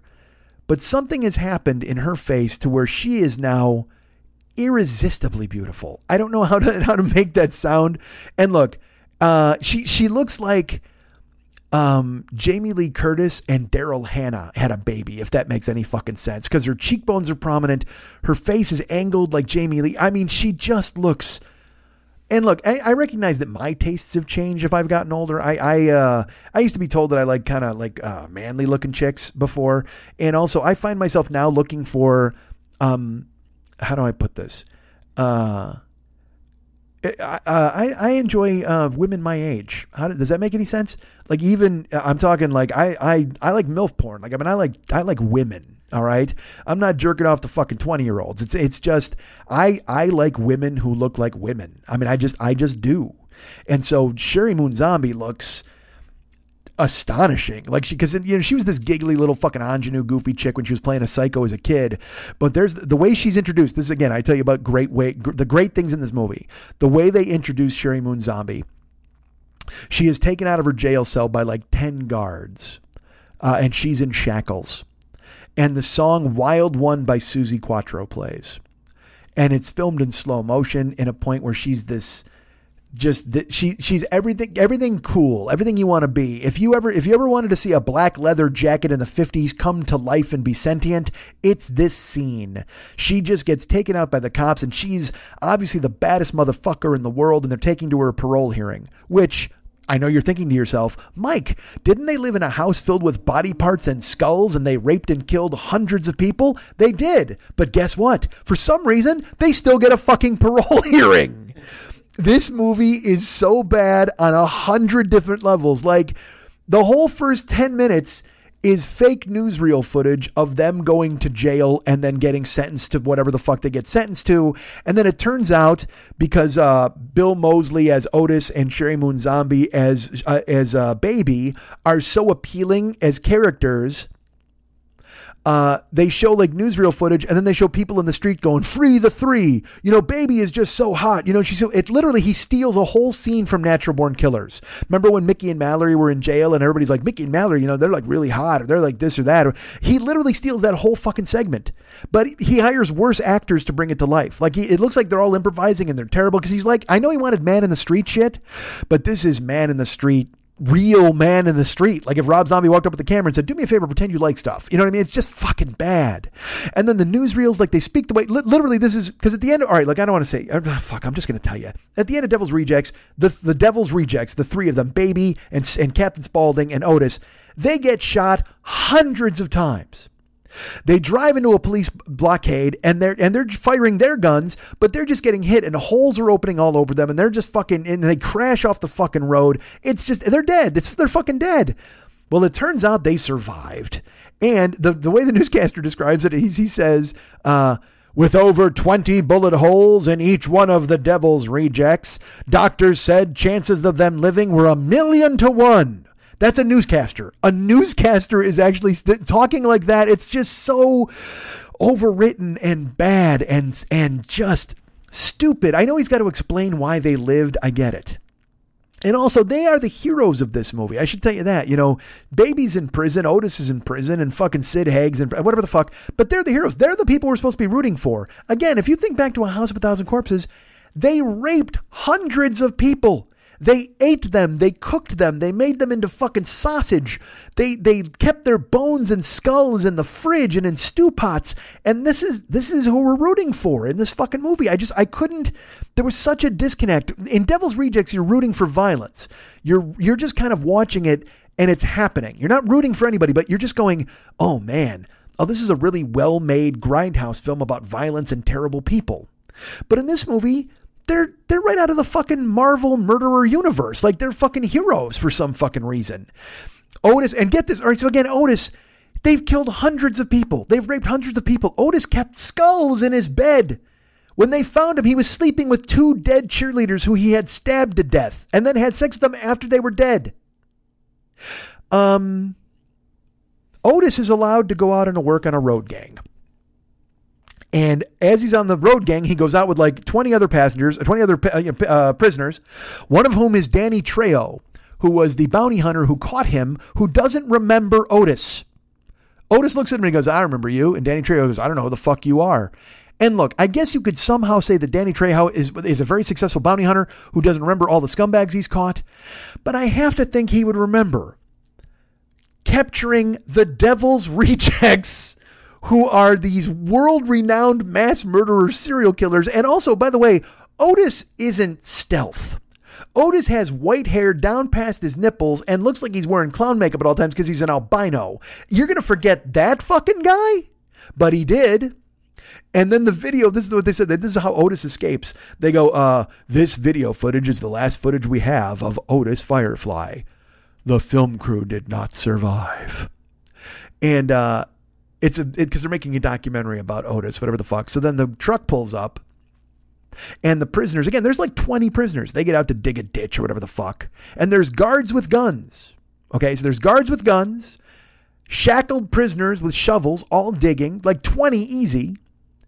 And, there's a video of Chop Top of Bill Moseley. He looks at Otis. He looks at Danny Trejo and he says something to him. And Danny Trejo, I forget, he says something back. And then Otis goes, oh, you'll remember me or whatever. And then a prison guard walks by and shoves Otis with his gun and goes, get to work. And then the next scene is everybody's dead except Otis. And it's a camera that's lying on the ground, Blair Witch style. And Otis has been freed from captivity by his half-brother, the Midnight Wolfman.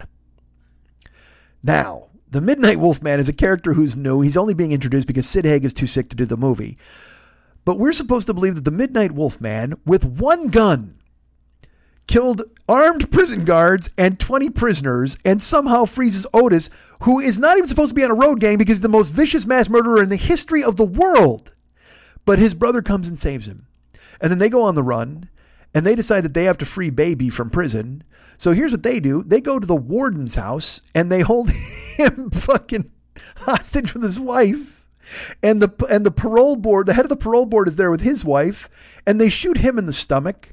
And then Otis makes his wife get completely naked for no reason, just to torture her. And I'm like, dude, it's just, it's all the same shit, just repackaged. It's like he had no ideas of what to do. He's got to get them out of jail. That's the main thing. He's got to get them out of jail. So he gets them out of jail with the weirdest, just the stupidest plan. It makes no fucking sense. And I will tell you this, then they get Baby, of course they get Baby out of jail. She shows up, the naked woman, we get to see her running in slow motion, this woman. Her breasts are bouncing. She's completely full frontal naked. So we see her vagina, we see all of it. She's right. Well, we see her pubic mound, whatever the fuck. She's running in slow motion. Baby's chasing her with a knife and laughing. And then Baby tackles her. And then she stabs her in the chest like 15 times. Now, I should tell you how cheaply this movie is made. There's no blood and no squibs. It's CGI'd blood. Because you see it start to spread in this unnatural way. Like it makes, because again, I know he's thinking to himself, well, if we have to do this shot a second time, I don't want her to be all bloody. You know what I mean? It's like, you can just see all the corners being cut. But I will tell you this too. Baby stabs this woman 15 times. We've also seen Baby, she wins a fight in prison and she carves her name Baby in a girl's forehead and then writes in blood on the floor, all this shit. And I have to admit, by the time she stabs to death the woman with the 15 things to the chest, I'm checked out at that point on violence. Like I don't need the violence anymore. And I know this is me. This is who I've become from 2005. In the 14-year interval, the world has become a much more cruel place. I'm facing my place in that world, where whatever my status is, or whatever role I'm playing, or whatever I'm going to wind up doing, or where, I'm closer. My mortality is creeping up. My back hurts, and I don't need to see a naked woman tortured while her husband is lying dead on the ground with a bullet in his stomach. I just don't. I don't need to see Otis grab their tits in front of their husbands and make fun of them, and then I don't need Baby to stab her 15 times. I just didn't, and I know that's on me. Okay. Now look, the shitty dialogue, the bad script, the stupid ideas, all of that's on Rob Zombie. But as far as me not caring for the violence, that's clearly me. I felt the same way I felt when I played Grand Theft Auto. And I told you that it was just this wanton cruelty and violence for no fucking reason. Well, in this movie, because again, they just exist to kill. They're killing machines. They're murder people. That's all they fucking do. So they wind up at this warden's house. They torture him. They make him, all right, I'm going to tell you this. Again, here's how stupid this fucking movie is. Otis shows up with the Midnight Wolfman. They have it's the warden and his wife and the parole board guy and his wife. And they're sitting around the kitchen table. And Otis is like, hey, you're going to go get Baby out of jail or I'm going to fucking cut your wife's head off. You're going to fucking all this shit, whatever. There's a knock on the door. And the couples are like, we're not expecting anybody. So Otis goes to the door and he opens it up. Guess who's the door? Well, I mean, it's only 9:00 at night, and it's two adults having a dinner party with two other adults. Why wouldn't a fully made up birthday clown show up at the door? And also, why wouldn't it be Clint Howard, Ron Howard's brother, who then goes, hits Mr. Baggy Pants, I'm here for the party. And Otis goes, oh, all right, well, come on in. He closes the door, and Otis has a gun, and then Mr. Baggy Pants is like, oh, there's no party? He goes, oh, no, there's a party. He goes, it's right here. And he goes, well, should I leave? And he goes, oh, you're going to be leaving soon. You're going to be going to fucking clown heaven or whatever the fuck. So he's like, if you make me laugh, you can live. And if you don't, you're fucking dead. So then we have to sit through 5 minutes of Mr. Baggy Pants the clown doing tricks with like fucking glitter and a slide whistle and dumb shit. Meanwhile, the two wives are sobbing because these guys have shotguns and are ready to murder them. And then he tells Clint Howard the clown, he's like, yeah, no, you didn't make me laugh, man. It's over, clown. And then Clint Howard closes his eyes and pisses himself. And then Otis laughs. And he goes, God damn it, he made me laugh. And then Clint Howard goes, oh, so I get to go? And he goes, oh, yeah. And that's when he says, you're going to go right to clown heaven. And he shoots him in the forehead. And then he shoots the parole board guy in the stomach. But the whole reason that the birthday clown is there is so they have a vehicle to drive when they leave. Again, like I said, the tin-eared comedy. They're driving Mr. Baggy Pants' van when they leave the warden's house. So we're supposed to think that's funny. 3 murderers in a Mr. Baggy Pants van. I don't know if it's a nod to Sid Haig, Captain Spaulding. I don't fucking know, man. It's just garbage. But I thought, again, and also because this is who I am, and I know this is ridiculous, I thought of how to fix it. I literally, when I was watching it, I go, there is something that makes this actually better, this movie. We're supposed to be rooting for these mass murderers, these terrible fucking monsters, these awful people. Sherry Moon Zombie's character is crazy. She's been crazy in all the other movies, House of a Thousand Corpses, all these movies. But she's really crazy in this. And she murders a couple of prisoners. She murders a guard. And she stabs that woman 15 times. And she's a lunatic. All right.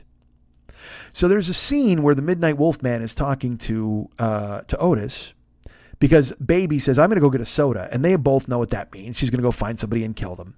So Otis looks at the fucking Midnight Wolfman and he goes, man, Baby's kind of different.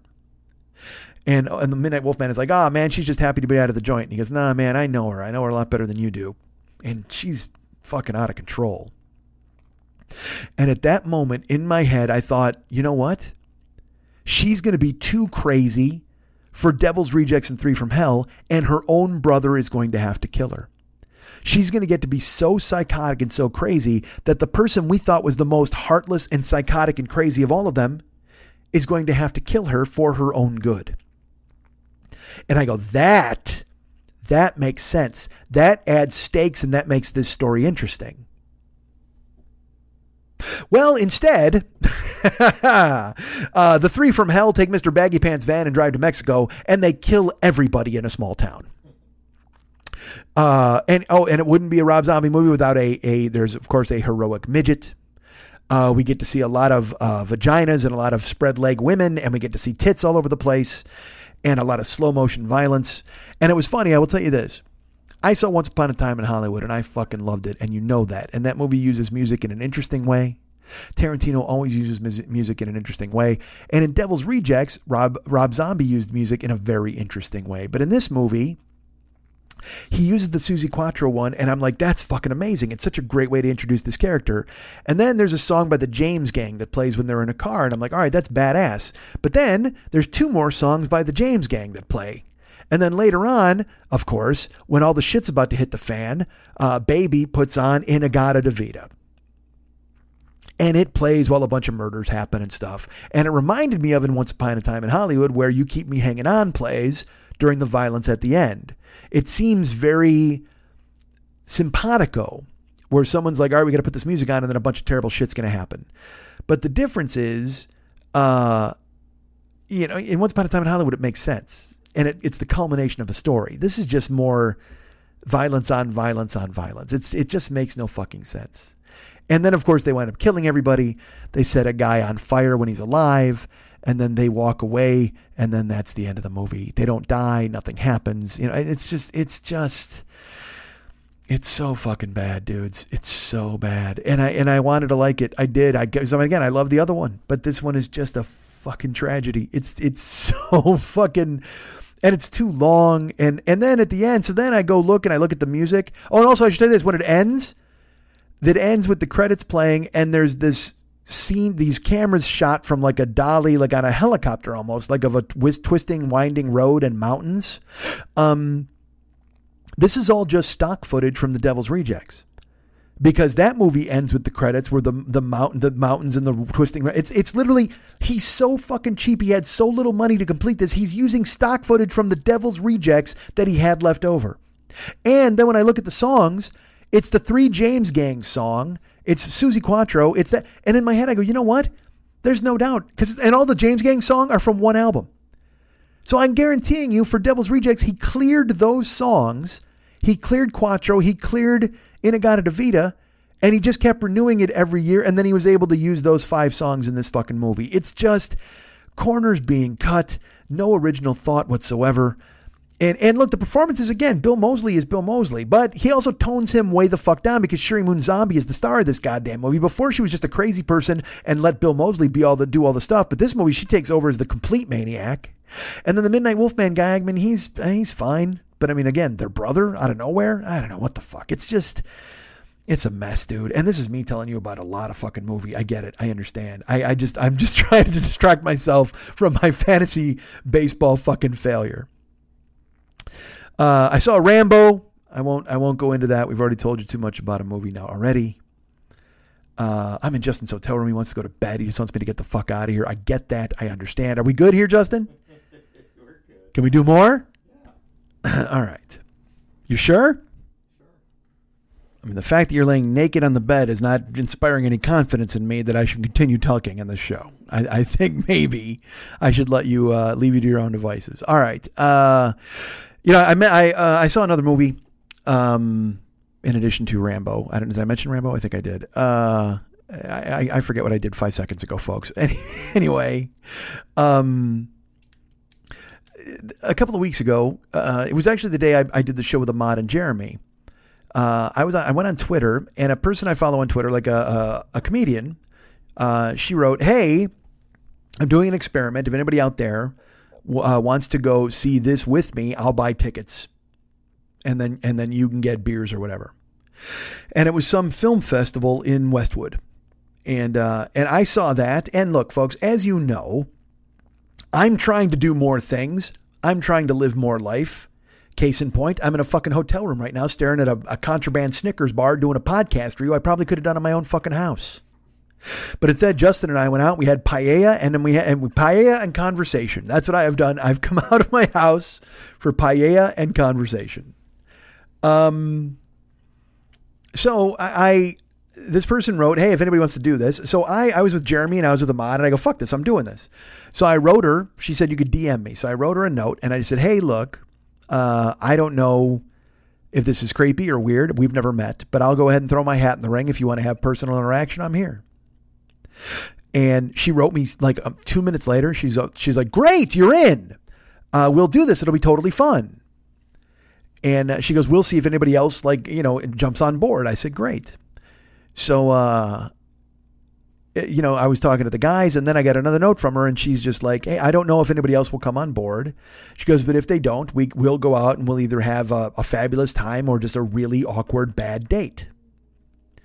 Now, dealing with women on the internet, dealing with anybody on the internet is a crapshoot. You don't want to say things that are wrong. You don't want to insinuate anything. And again, this is a person I've never met. So I wasn't going to make it it was out of the blue. She was like, "Hey, this is an experiment." I said yes, but then she said it could be an awkward bad date. So she said the word date. And in my head, I'm like, well, this isn't really a date, but still, and I go, I don't know. So then I wrote her and I said, "I will do everything I can to err on the side of making it fabulous." And she sent me some emojis and everything was fine. So I told Jeremy and Ahmad, I'm like, that just happened that quick. Like, she said yes and all this, and they're like, "All right, well, you got to tell us how this turns out." I go, "Well, if it turns out," because again, eventually a woman who puts out a blind invitation on the internet is going to go, "I got no interest in talking to these guys. What the fuck is going on?" And I pictured, again, because the way I look at it, I just, it's as many cock photos as I have in my photos, they're all mine. I can't imagine the poor women in their DMs every time they're just like, "Hey, good morning, world. What's going on out there?" Cock, assault. I mean, just Jesus Christ. They've got to get buried in cock every fucking day. DMs, private messages, fucking emails, whatever the fuck. Everybody's like, "Hey, what do you think of this?" Well, get the fuck out of here is what I think of this. But she seemed very nice. And again, I'm following her on Twitter for a reason. She's very funny. So she reaches out. We do that. I say yes. So time goes by. Now I do some research on this person. I Google her and I read. She's done some interviews online, and I look at she's done some production work, and I see that stuff, and I check out her pages, and I learn more about her, and I learn about things that she's done and trips that she's taken. So she seems like a real person at that point. So some time goes by, and she writes me. She's like, "Hey, bro. Trying to figure out what's going on, but it looks like we got 2 more people coming on this extravaganza." And I'm like, "Okay, that's fine. Like, who is this?" I said, "Is this real people or internet people?" And she goes, "Well, one is a real person, sort of. I've interacted with at a comedy show before, and another is an internet person. But you know what, buddy? We'll make the most of it." And I can't help but notice in all of our communications, I'm getting bro, I'm getting buddy. And I'm an old man. All right. But what I recognize that as, because I'll tell you what, there was another time that this happened. There's another woman, and I know this sounds creepy as fuck. I'm really not asking out women on the internet. I swear to God. But there was a woman on Twitter, and she made a comment once that she was like, and I follow her, she follows me, so we both think we're funny. And she was like, she goes, "I have to confess, I have lived in Los Angeles for whatever X amount of years." She goes, "I've never been to Dodger Stadium, but I really should go at some point." So I wrote her a DM and I said, "Look, You're from the East Coast. I'm a Phillies fan. The Phillies are here in May. We're going to Dodger Stadium to see the Phillies. I promise I won't be a jackass and root too hard. And also, I know this person and I know this person, so you know them and they can vouch for the fact that I'm not a psychopath. And she wrote me and she was very nice. And she said, oh my God. And this is the way I read it. Okay. Seriously. Oh my gosh, you're so nice. But oh no, I'm going to be out of town. I'm going to be visiting my parents that weekend. But oh geez, thank you so much for thinking of me. Oh, that's so nice of you. Thank you. To the point where I'm reading it in my brain. I'm like, clearly she's letting me down easy. All right. Which is fine. And I totally get that. And then look, this is going to say a lot about me and my brain. Let's get to that right now. I recognize that too.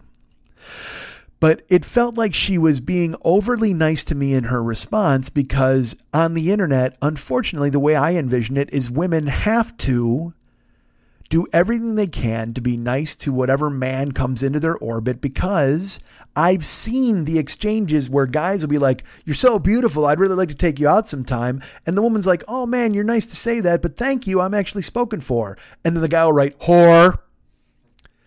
So unfortunately, women, in my mind, are gun shy and have been put through the fucking ringer by guys they've never met, Tinder, all of these fucking things. Because I see the exchanges, women will put up the screenshots. And so I felt embarrassed that she felt the need to let me down so easily, as if I was going to turn on a dime against her in some way. Now, look, that speaks again about how crazy I am, that I'm thinking, unfortunately, she's sad because she has to let me down so easy. And so I'm not a danger to her and her future generations. I mean, I don't fucking know. So then I wrote her and I wrote another note just real quick. And again, by the way, I know you're thinking, Mike, she let you down easy and she was nice about it. And you thought that was creepy. And you wrote her again. I know it was dumb. I shouldn't have done it. But all I did, but I felt like she should know that I wasn't a creep. You know what I mean? It just felt like I was getting a creep's brush off, even though I have mutual friends with her, whatever the fuck. And so I wrote her then and said, you really should get to the stadium this year. It's probably the second most beautiful stadium in the league, although I haven't been to Pittsburgh. And it's really much more electric when the team is great, because the team is great. Now, I recognize, look, I'm actually trying to keep a conversation going that should have ended. There's no doubt. So clearly I am now, you know who I am? I am exactly the guy she thought I was. She thought she let me down easy. And I fire off another paragraph, no matter how well written, no matter how nice, no matter how much we have, we could have a million mutual friends, but I did not take no for an answer the first time. And right when I hit send, I went, what are you doing? You're keeping this alive. And then she wrote me again, very nice. She's like, oh my gosh, you're right. Oh geez, I really do have to get there. I heard it's amazing and it's so beautiful and I can't wait. And I felt like fucking dog meat, because I made her write me a second time. I made her let me down easy a second time. And she probably just wanted to go, hey, fuck you, dude. If I want to go to Dodger Stadium, I'll go. But unfortunately, it's such a fucking minefield for women on the internet that they can't. And again, maybe it's some sort of weird privilege talking. I feel that it must be so terrible to be a woman on the internet that they cloak themselves in this thick blanket of niceness just to avoid the hassle of having to deal with somebody being fucking mean to them. Because that's got to be just psychically debilitating to have guys call you a whore or show you their dick or whatever the fuck. It's like guys on the bus or whatever the fuck who are like, hey, you should smile. You're prettier if you smile. Get the fuck out of here. I'm going to drive a railroad spike through your fucking cock. Get the fuck away from me. I'm just literally, who wants to talk to men that much? And yet here I am sending a follow-up. Dummy. So with this woman I'm talking to, she's like, hey bro, hey buddy, hey pal. And in my head, those are just these trigger words where I'm like, she's like, there is no interest here. There will never be interest here. But that's fine. I feel bad that she has to kind of signal that to me. And also, am I reading into this? Perhaps I am. But I also now I want to send her a note that goes, hey, I'm not planning to finger blast you after the goddamn film festival, okay? You don't have to constantly with the buddy and the boy. Hey boy, what's up boyo? Hey pal. Am I dating Ralph Cramden? What the fuck? So, but I'm whatever. But so then we have a conversation. We chat a little bit on Twitter, and I talk back and forth. And I'm look, I think I'm sort of funny and maybe charming. I don't know. And then she is as well. And we're going back and forth. We're making the plans.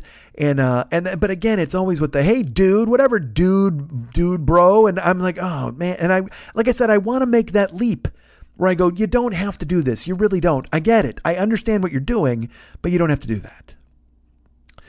And also I should tell you this. So she tells me then, she's like, hey, look, we got 2 other people going. And then the day before, she goes, hey, man, somebody bailed. So we have an extra ticket. We got to figure out how to fill this. And I go, well, I'll retweet it to people. I don't care. That's cool. And I said, and she's like, yeah, otherwise it's just me and you and this other guy. And she gives me his name and I look at his Twitter accounts. And I'm looking at her Twitter account and his Twitter account. And like I said, she's very funny. And he's on Twitter. And I'm looking at their stuff. And also, they're both like 26. So literally add the 2 of them and you've got me. And I'm like, so now I'm starting to regret. That's the day before. In my head, I'm just like, oh man, this is going to be weird, right? Like I didn't think it was going to be weird, and also, you know why? Because if it was one-on-one with her, like I think I'm a decent one-on-one guy, but all of a sudden you bring in like another, because also we're all comedians. She's a comedian and she's bringing in a 3rd comedian and then there's a 4th guy. I don't know what the fuck he does. And in my brain, I'm just like, oh man, is this going to be an on fest? Like, is everyone going to be zinging and back and forth and ha and wacky? And I mean, because I was hoping to go have a nice conversation and talk to, and you know, I mean, and I know that's weird and that was my weird expectation. I guess I didn't know what the fuck it was going to be, but it was a film festival. And I should tell you this, it's a film festival of 1930s propaganda films against marijuana. So, you know, like Reefer Madness. So it's stuff like that, like drugs march on, like that kind of dumb shit. So it's just going to be that kind of night. So she even says to me, she goes, hey man, she goes, I might MST3K the shit out of this movie. I'm going to be bothering you all the whole time with jokes. And I said, please do. I hope so. Just be funny. I just look forward to nodding all night long. That's totally fine. Cause again, if she's funny and she wants to be funny, she can be funny. That's totally cool. But then she invites the other guy and I'm like, oh man, is he going to be funny? Is he going to be trying to be funnier than her? And what the fuck? And you know me, because the closer it gets to me going to something, I start to talk myself out of it. I shouldn't have done this. I shouldn't do this. I should have gone this route. I should have thought of something. I start finding any reason to back out. And this is the thing I'm trying to stop. Remember, this is the year of I will. It's not the year of I should or I did or I could or I must. It's the year of I will. And I want to do things. So I accepted her thing. I said, let's go. It's why I went to this double feature. I didn't need to see a double feature. I could have seen 3 from Hell somewhere the fuck else. But I wanted to go. It's experience. It's get out of the fucking apartment. I'm used to hiding from everything, man. I just want to go. So she writes me, I'll tell you that she wrote this. She said that this other guy bailed and she's like, so it's just me, you, and this other guy unless we get somebody else. And I was like, well, I go, this is your fault. I go, this could have just been me and you awkwardly staring at one another while we ate and then silently watching a film. But you had to involve everybody else and the rest of the fucking internet. And she goes, oh, I know. She goes, and my friend who bailed is a girl and she already told me that I'm clearly getting Eiffel Towered after this. And so now in my head I go, all right, because again, I didn't want to put the thing earlier with the fucking, where I didn't want to call it a date, but she did. And I'm like, I don't want to skeeve her out, whatever the fuck. We're just getting together for a movie. But then she makes the Eiffel Tower thing. But also, she's a comedian. Comedians make jokes. But I have to admit, I didn't expect to see the words Eiffel Tower in print. And I'm like, holy fuck. So then she writes me back later and she's like, hey, I think I got a guy to take the last ticket. And I just wrote back, Eiffel Tower's getting crowded. And she's like, I'm sure you guys will figure it out. So it turns out she's got this, it's another guy coming. So this dude's coming. So Friday comes, we go to I'm ready to go to the movie festival and I'm spending all of Thursday talking myself out of it. I'm spending Friday morning talking myself out of it. I'm like, well, she's already got 2 other dudes and she's not going to miss you if you don't go. And then in my brain, I'm like, just fucking go, dude. Just fucking go. Just go. So I go, it's in Westwood. Like I said, so I go, I park and, and I should tell you the night before, she's like, I don't even know what you look like. So I sent her a picture of me and I said, I look like, you know what? Fuck it. Look at your iPod or whatever the fuck, your iPod vagina or your dashboard. That's what I sent her. I'll use that picture this week. And I said, I look like this. I'll see you tomorrow night at 7. And she's like, hello, Mike. And I said, hello. And I said her name. And so then I show up in Westwood and I walk into this theater and I look around, and it's the Billy Wilder Theater, which is like where they have screenings and stuff. And I'm only there maybe 2 minutes, and I glance over and I see a woman, and she comes walking over to me, and she's like, Mike, and I said her name, and and she I should tell you this before I even get into this. Remember I told you she said the Eiffel Tower thing. So then she tweeted, hey, we need to get a fourth person to get this ticket. And so then I said, I'll retweet it. And when I retweeted it, I filled it out and I said, hey, we've got a new ticket that's happening tomorrow night. Let's turn this awkward threesome into an unbearable four-way. And in my head, I went, don't send that, you fucking weird creep. Because that's weird and sex and stop. What are you doing, man? You don't even know this woman. So I changed it to, let's turn this awkward triangle into an equally unbearable quadrangle. Because oftentimes when you're conversing with people, a normal word you would use is quadrangle. What a fucking weirdo. But I thought about it at first, and I'm like, all right, how do I say this where it doesn't sound like fucking sex? So I said, you know what? I went triangle, quadrangle. And then she replied to my tweet on Twitter, not privately. She replied sexually, obviously. And I'm like, all right, I got an Eiffel Tower joke. I got sexually. I got all this stuff. And then in my head, I'm like, is this a thing? Like, am I misreading this? And I'm like, wait, she's a comic. Comics can be funny. Because that's the thing. You can't make the presumption also. There's no hints. Nothing's happening. And also, I'm still getting bro and dude and pal and buddy and all that kind of shit. So I'm like, don't make a presumption here. Just go and have fun with the comedian. That's what you're doing. You're hanging out and seeing a movie with a comedian. That's it. So I park in Westwood. I see her after 2 minutes, and she walks up to me, and I'm already, I've got left hand behind back, and I'm ready to stick my right hand out and go, nice to meet you, and give her 4 hand pumps like I'm selling her a vacuum in 1958.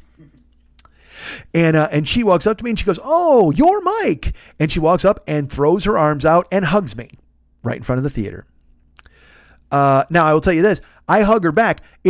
I'm caught so by surprise for her going in for the hug. I don't get to lift her up. As I've said before, lift women up.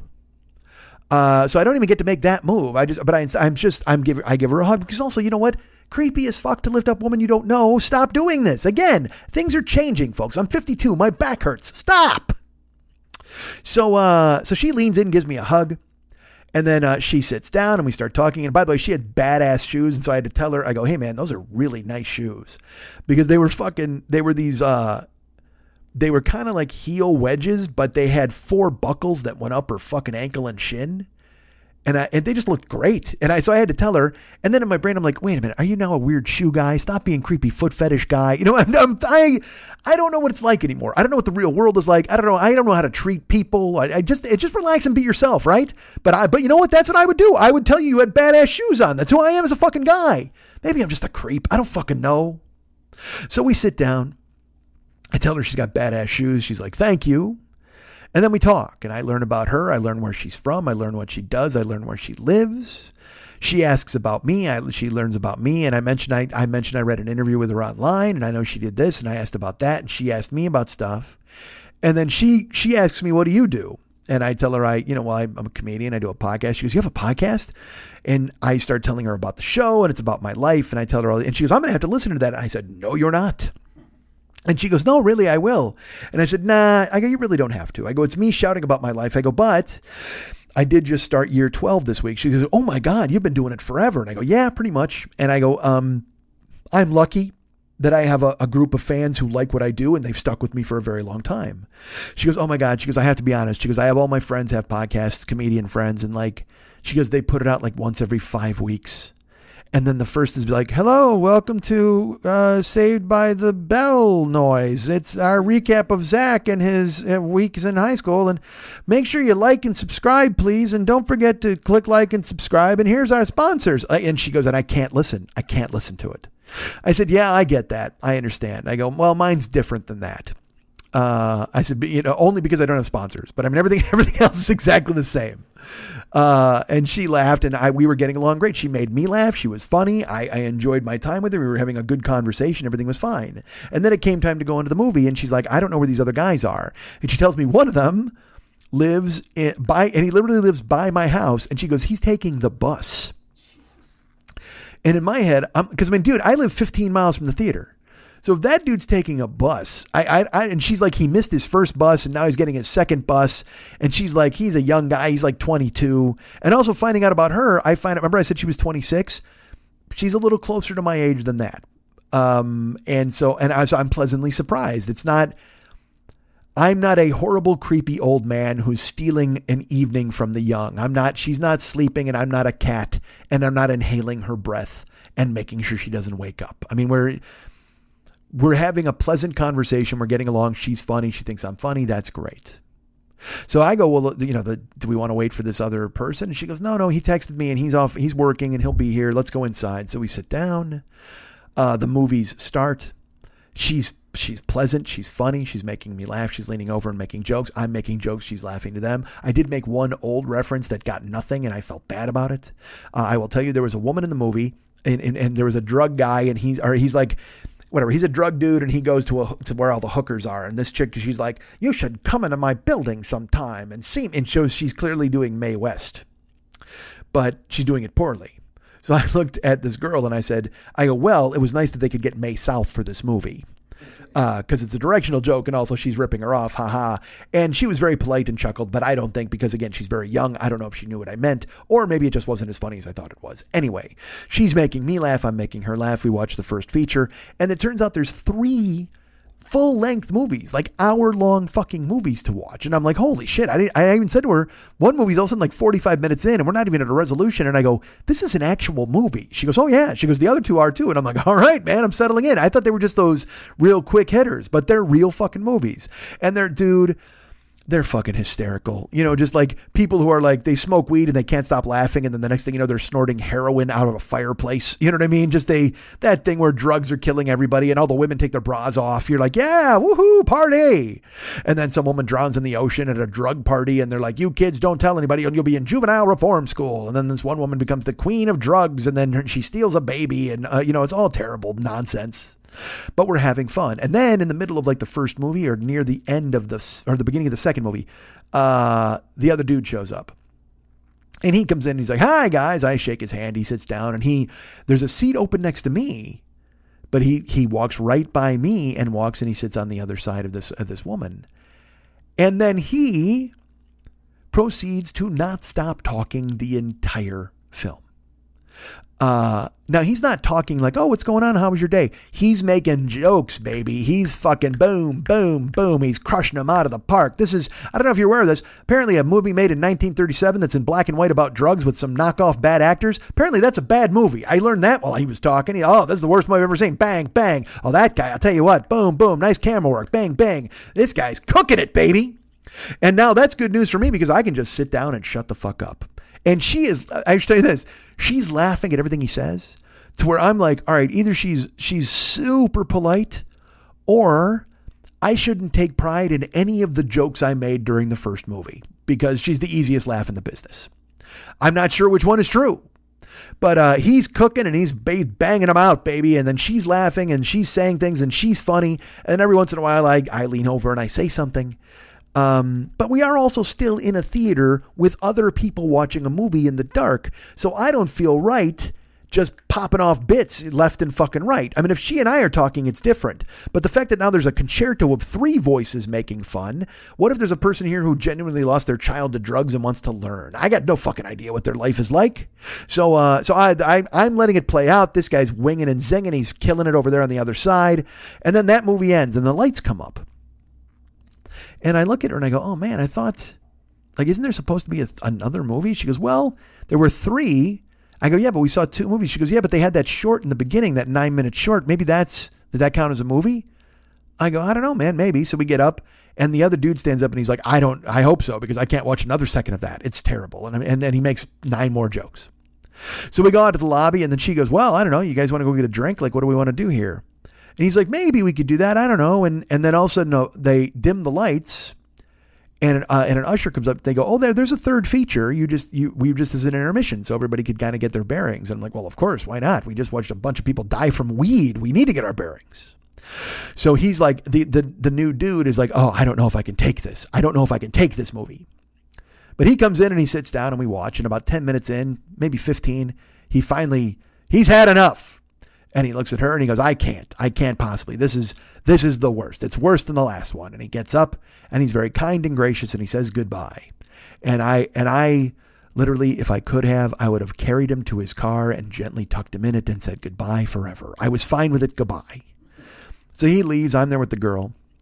And we're watching the movie. We're having fun. We're joking. And this movie, this is the one where there's the beach party and giggling and weed. And and it ends and it's great. And she's, she's very funny. And also she's funny and gets comedy. Like we did a running bit from the second movie that we just kept doing all night. This woman is 23 years old and they showed her she's got gray hair. She's, drugs have made her completely old. So every time something happened, we go, that person is 23 years old. Like anytime anything would happen. So she's funny. We're trading. We're having fun. And it ends. And I said, where'd you park? She's like, I'm on the street. Did you want to get a drink or something? I said, sure. Do you want to eat anything? Like, what do you want to do? She's like, I don't know. She goes, yeah. And I Google and I go, well, I'll tell you what. I go, why don't I drive? We'll go somewhere. And then afterwards, I'll take you to your car. So she's like, all right, dude. All right, buddy. All right, friend. And I'm like, okay, man, I get it. But we hit it off and I was interesting and funny and we were getting along and everything seemed to be fine. I thought she could drop the buddy, dude, bro pretense. It was pretty obvious. I'm not going to hurt her. Nothing bad's going to happen and I'm not going to make any moves. I get it. I understand who we are. And she Googles, we find a BJ's pizza place. So we go and we sit down. She has a beer. We order pizza. And then the waitress is real nice. She's like, would you guys want dessert? And I said, well, the world famous Pizookie. And this girl's like, I don't know what that is. And I go, oh my Christ, it's like a cookie they bake in a skillet. They pour ice cream all over it. It's ridiculous. She's like, oh my God. So they bring the thing and Pizookies are $9. So I'm kind of like, well, we can split one, I guess, because I can't eat a whole one, certainly. And then the waitress comes over and she was crafty and she was really smart. We had gotten a pizza and then she says, hey, she goes, Pizookies are on sale for $3 each. She goes, so you guys can each mix and match one. And I was like, I can't eat a whole one. I don't. And she was like, I can't either, but $3, how do you pass that? If they're normally $9, let's get 2 for $6. And I'm like, all right. So I got a monkey bread Pizookie and she got a salted caramel chocolate chip Pizookie. And those came and we ate 3 bites of those motherfuckers. You know what I mean? And then she got laden down with fucking leftovers. I gave her the rest of the pizza. I gave her the Pizookie or whatever the fuck and all that stuff. And then the bill came and I took care of the bill and she's like, oh my gosh, no, I go, no, you paid for the tickets. I paid for dinner or drinks. That was the deal. And she's like, no, buddy, no, you don't have to do that. I'm like, oh, it's okay. I can do this. And she's like, oh, that's so nice of you, pal, friend, compadre, whatever the fuck. And she goes, but your ticket was only $10. And I go, who cares? And she goes, come on. And I go, stop, really, third time, stop. So I pay for it and I take her in the car. I take her to drop her off at her car. And I go, this was really fun. And she goes, it really was. This was nice, pal. And I'm like, all right. I said, I don't know how this works, but I'd hang out again if you wanted to do something again, if you wanted to have another experiment like this. And she goes, absolutely. Oh my gosh, that would be so great, buddy. And I said, okay. And then she went in and she gave me a hug when she left and she got in her car. And she drove off. And that was Friday night, I think it was. I think it was Friday night. So then I didn't, obviously I don't know. Again, I don't want to bother anybody. I don't want to be in anybody's kitchen. But then Saturday goes, I don't contact her. But then Sunday, and I should tell you this. When we sat and we ate pizza and we ate Pizookies, I unveiled that I knew things about her. I said, you went on a trip, you did this, I know this. And we talked about, we had something in common. We had both been to the Middle East. It was a fantastic conversation and we got along great. She was funny. She made me laugh. I think I made her laugh, whatever. We hit it off. It seemed like it was cool. And I guess it was, like I said, she hugged me and she got in her car and she bailed. And again, nothing love, none of that bullshit. It wasn't a date, but it was fun to hang out with somebody. It was really, I was so happy I went. Just to have, like she said, human contact, it was just you're staring at screens, you're dealing with people that way. So, sure enough, I leave and then I don't talk to her Saturday. And then Sunday afternoon, I go, all right. So I wrote her a note and I just said, hey, I think your experiment was a success and I was happy to be a part of it. And if you ever wanted to take another chance at proving the thesis that meeting in person is better than meeting on the internet, I would be more than happy to volunteer. and hit send on that convoluted, long amount of paragraphs. And then I don't hear from her Sunday. And I went to the gym and I was telling John, I was like, hey man, I actually went and saw that person I had told you about. And he goes, how did it go? He goes, did she keep up with the buddy and the boy? I go, oh yeah. I go all night long. It was, hey buddy, hey pal, how you doing? I go, but I don't know if that's her or if that was her barrier. Like I couldn't tell. I wasn't sure, but it kept up. I go, it never stopped. And he's like, well, I mean, you know how the internet is. I go, of course it is. It's terrible for women. I understand. They've got to make sure that everything. I go, but also I won't lie. I'm a little insulted.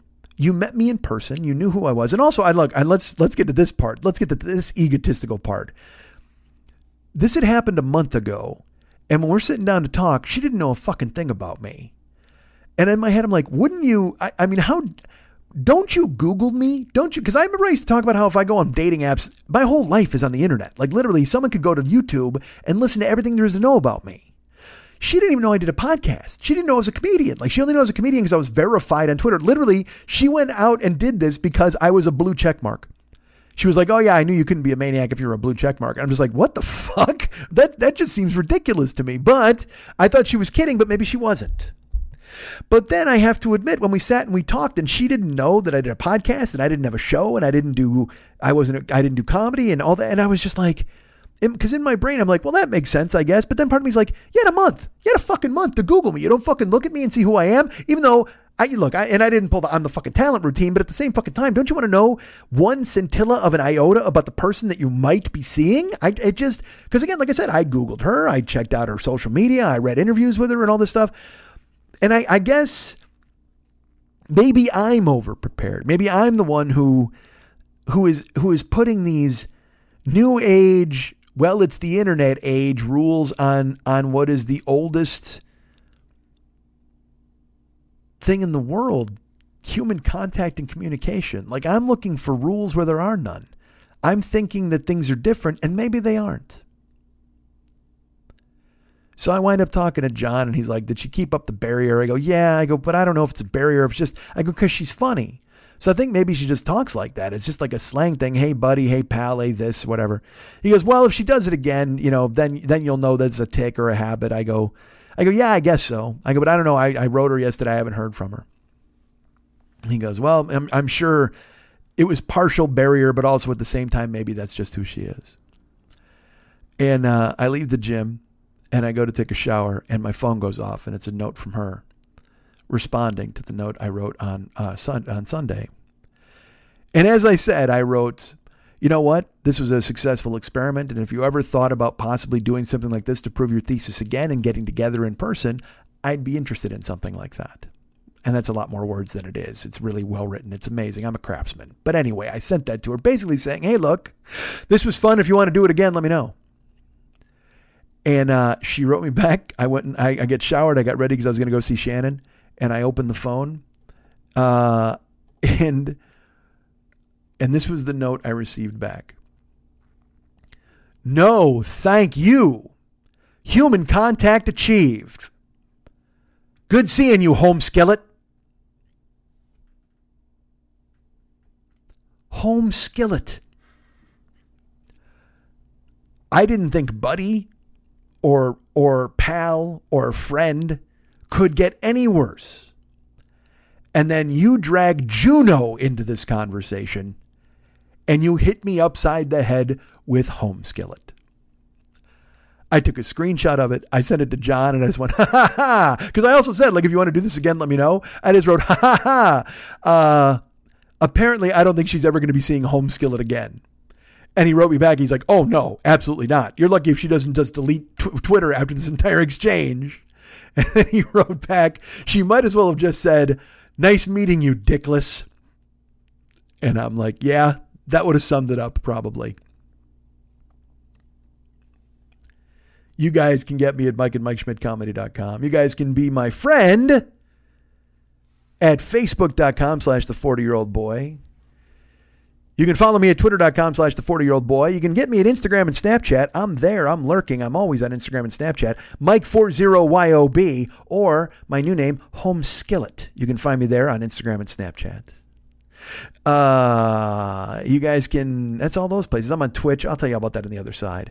Our friend Ryan Dirks does all of the cool ass web stuff for this show. You can go ahead and find him at facebook.com/Ryan Dirks.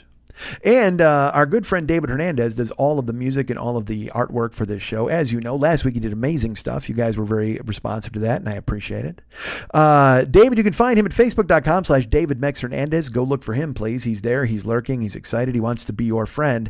And for you to be his friend, he wants you to join his closed group. His closed group is This Is Dumb, That's Dumb, You're Dumb, I'm Dumb. And that's a place you can go with like-minded people and look at memes and GIFs about terrible things from the internet. Kind of making fun of everybody else under the cover of night. Do that with David. He would love it if you did. You can find him there at, well, first of all, you got to be his friend at facebook.com/David Mex Hernandez. And then you try to join the closed group and he's going to ask you 3 questions. You answer those. And then you're in the group and everything's fine and you're enjoying yourself. And I will tell you this, David does artwork. That's right. If you join the closed group, you'll get to see some of the characters he's created in there. He's done all the artwork for the Westside 86 Jokers, which is our fan club page. And you can check out the banner and stuff that he always does every week. If you want to join the Westside 86 Jokers page, you can see that. But if you become his friend on Facebook at facebook.com/David Mex Hernandez, go into his photos. You'll see folders with all of the artwork he's created for this show and artwork he's created for his characters at the This Is Dumb, That's Dumb page. But I'll tell you this, he does have a website called artbydmh.com. If you go there, you'll see a lot more of the corporate stuff he did when he was working for an advertising agency. He did Valscapes and Guycons. He's done amazing work, and he can do that work for you. He's for hire. You've got to hire this man to do cool stuff for you. He can do Facebook caricatures. He can do oil paintings. He can do anything you fucking ask. I mean, seriously, it's ridiculous to me how talented this guy is. The most talented guy I've ever known, and I'm lucky to have him in my life. And I know he feels the same about me, and he'll tell you that if you ask. But first, he'll roll his eyes so hard that he may sprain something, but that's okay. You can find him again at facebook.com/David Mex Hernandez. Join his closed group. This is Dumb, That's Dumb, I'm Dumb, You're Dumb. You'll have to answer those 3 questions, but he'll make you do it. And when you look at his artwork and you realize all the cool things that he can do and you want him to do something for you, you can check out his website. That's artbydmh.com, artbydmh.com. Girl, you'll meet Joe Fowler. I fucked it up. I said Joe Fowler. Do it. It's Joe. It's Joel, right? Joel. Right. Girl, you'll meet Joe Fowler soon. Joel lives in D.C. He's on the prowl for plenty of pussy, and he's gonna take it to the game with the Wizards. The Wizards. He's got season tickets. He keeps writing me letters that are kind of passive-aggressive because he wants to take me out for Thai food. Whoa, Thai food. Thai food. Thai food. You'll meet Joe Fowler For soon. Thai food. Jesus H. Christ in a chicken basket. We are here and we have sponsors. You're damn right we do. Ladies and gentlemen, who are our sponsors, you might ask? Well, you may not ask that because you might know from other weeks, previous weeks in the past, or in the future. Are you from the future? Do you know about the sponsors we have in the future? Is that who you are? Have you come back as a time-traveling wraith? I'm going to call you a wraith. You're a time-traveling wraith, and you've come back with news of the sponsors of the future. Well, I'm here to tell you, I'm only talking about the sponsors of the present. Damn it, the sponsors of the past and of the present. Let's talk about them. Let's talk about our good friend Fearful Jesuit, who runs a podcast that you might know about. It's called, I let you finish it, The Paranoid Strain, absolutely. Now, let's just say this right away. If you want to contact our good friend Fearful Jesuit at the Paranoid Strain podcast, go ahead and contact him. ParanoidStrain@gmail.com. ParanoidStrain@gmail.com. Please get a hold of him and tell him what you think of this great show. Tell him you heard about this show from us. Go ahead and download this show, follow this show, subscribe to this show. It's in the old iTunes store. I call it the old iTunes store because it is old because now they've fucking taken away all the fucking possibilities. I don't know, right? Didn't they stop updating it? Now you got to get your music from a mule. Isn't that how it works? A mule has to come by your house with a wagon, and that's where all your music is stored now. The cloud is dead. Long live the cloud. Long live the mule, I must say to you, or the mule, if you will, depending on if you're out of this country. I don't know where they would call it a moulay. Perhaps in France. I will say that. Yeah, you know what they call a quarter pounder with cheese in France? A moulay with cheese. There you go. Buy that. Paranoid Strain is a podcast about conspiracy theories and debunking said. And this month, it's an amazing show. It's about the moon landing. That's right, the moon landing. Hold on a second. The moon landing. Now I got to tell you, there was a part in this show when I was listening to it, and there was all right. He played some stuff from NASA. He played some clips of astronauts and the things that they said upon seeing the moon, or when they were about to land the moon. And I guess when they saw the moon, they talked about the Bible. There was a bunch of stuff. They brought up Jesus and God and all those dudes. And in listening to it, I was a little cynical. I was like, right. Look, give me the moon, but don't give me the Jesus. I don't need the Jesus at this point. Just the very fact that you're on the moon is more than enough for me. You don't need to bring the Lord into it. Keep the Lord in his place. It's a Sunday, for Christ's sake, is what I said, even though it probably wasn't a Sunday. But I was thinking about that, and I was manifesting a joke in my head. I was going to make a joke about how they saw the moon, and then they talked about Jesus and all of this thing. But I don't know why they were government representatives who were talking about the Lord, whatever the fuck. I was at my head, but my brain immediately went to it and said, you know what? I don't think I need to hear about Jesus while you're doing the moon thing. And I would have told that to you guys. I would have brought it to you guys. However, Dana Unicorn, who is our good friend Fearful Jesuits co-host, she beats me to it. She says it in the very next breath. I'm listening to it, and then I went, now that's a show right there. That's a show where somebody who knows exactly what you're going to say, so someone so prescient, they know what a genius like me is going to say. And I will tell you this, I was kind of shocked that he is, look, and it's not for me to say anything, but he said, hey, Strainiacs, at one point, because it's the Paranoid Strain, and apparently you folks are all Strainiacs because you listen to the show. I guess that makes me a Strainiac. I might be the OG Strainiac, actually. But I learned a lot listening to the show. I did learn that the moon is hollow, or at least a lot of people thought it was hollow, which makes no fucking sense to me. I did not know that the moon was ever thought to be hollow. I learned that Edgar Allan Poe is a moon truther. I'm not going to tell you exactly what that means. I learned this, that no matter what terrible things befall you, Whitey's on the moon, and it negates everything. You might be having rats bite you in the middle of the night, but still, Whitey's on the moon. And also, I learned that newspapers have been destroying this world a lot longer than I thought.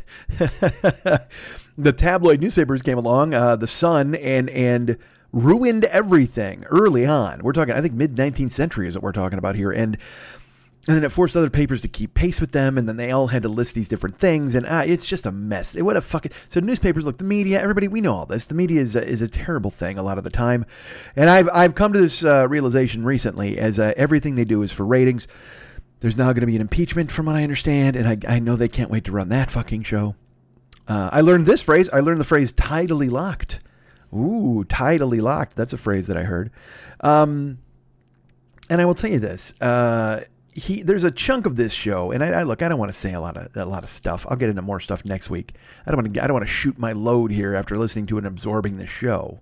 But there's a huge chunk where our good friend, Fearful Jesuit, talks to a friend of his who does not believe we landed on the moon.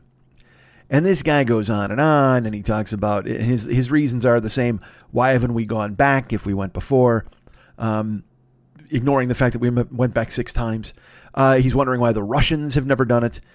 Again, improvable things. That's always what people who don't, they always have conspiracy theories, and they always say, well, why did you do this? Why did you do that? Like, always these improvable facts or factoids that they think.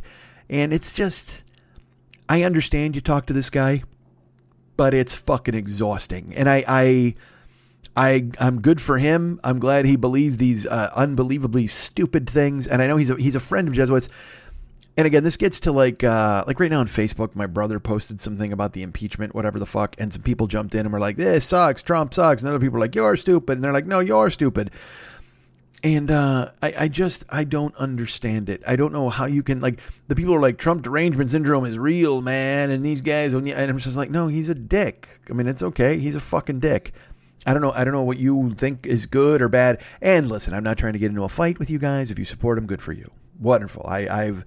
Believe me, I've already alienated enough people with this topic, and it's alienated the world. It's boring to talk about at this point.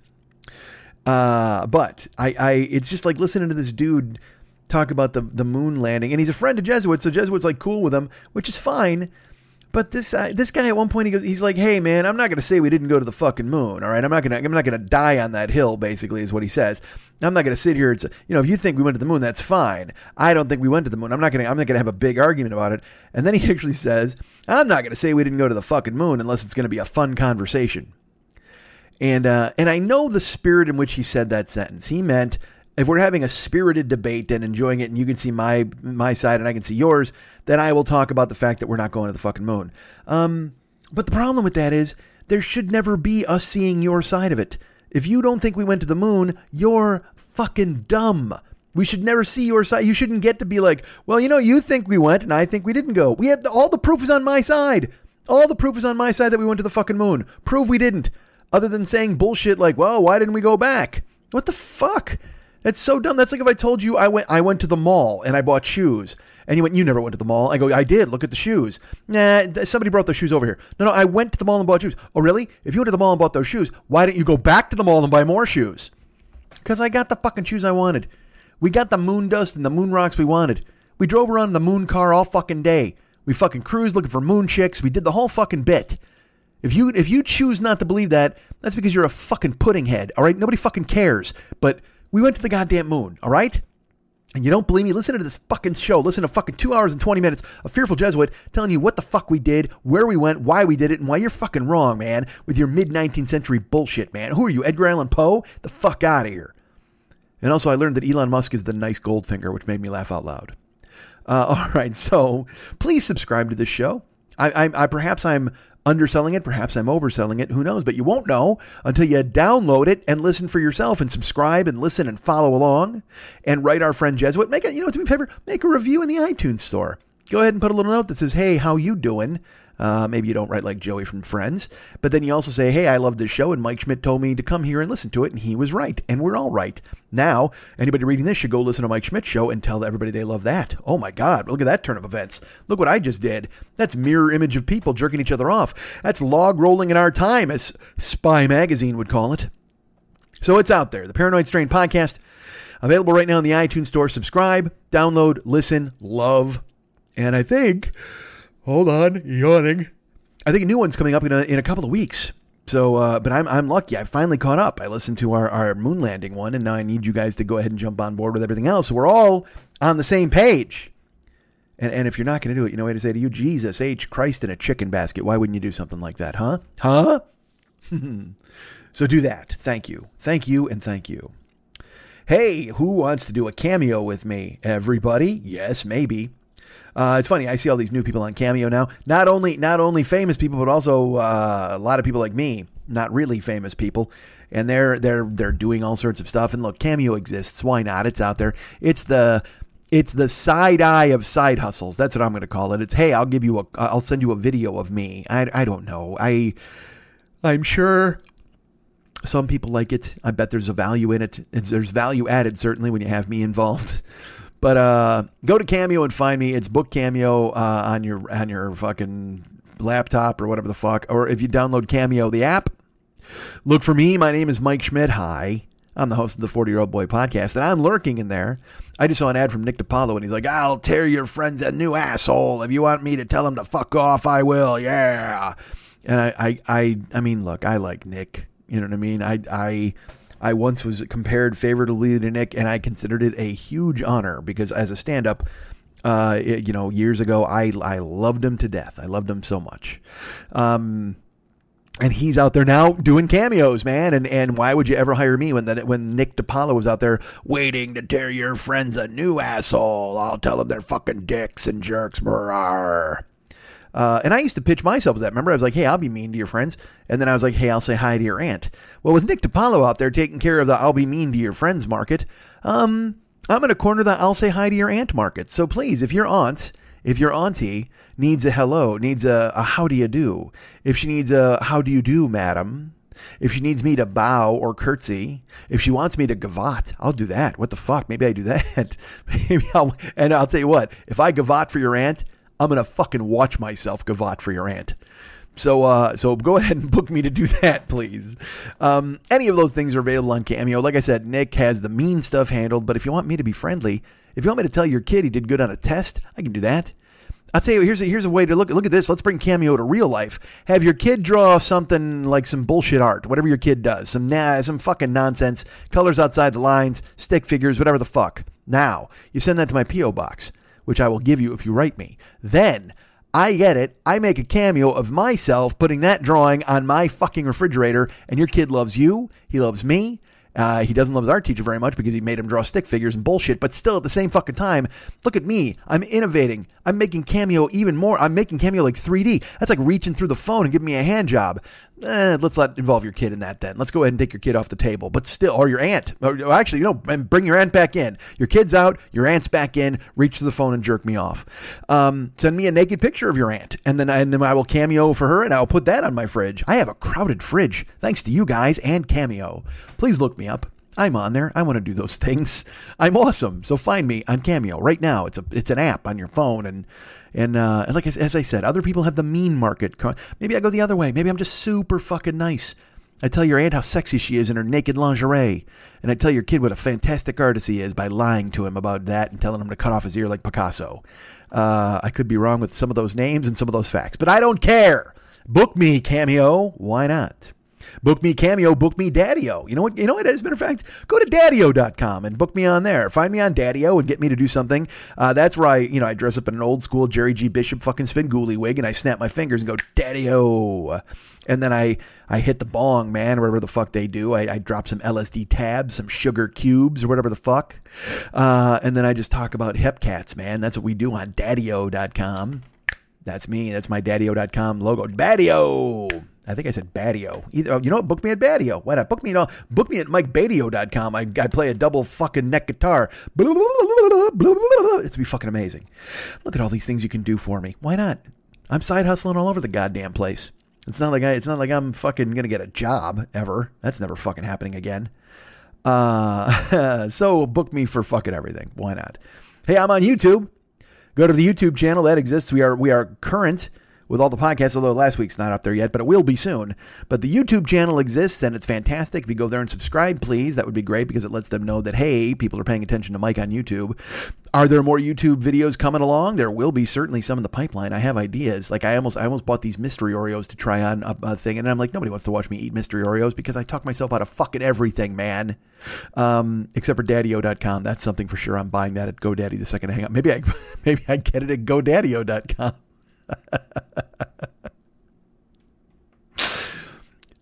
Have you ever just sat and thought how lucky you are to get this show? Seriously, have you ever just really thought to yourself, Jesus fucking Christ, this dude out of nothing, out of the primordial soup, he makes up Daddy-O.com, GoDaddy-O.com, he makes up MikeBadio.com. He's the fucking king. I am the fucking king. I am the fucking talent, man. Crown me, you fucks.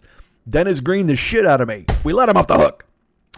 So go to YouTube. I got videos there. Back when I used to be funny. I wasn't trying to beg you to hire me to fucking rake your yard or whatever the fuck I'm doing with my life these days.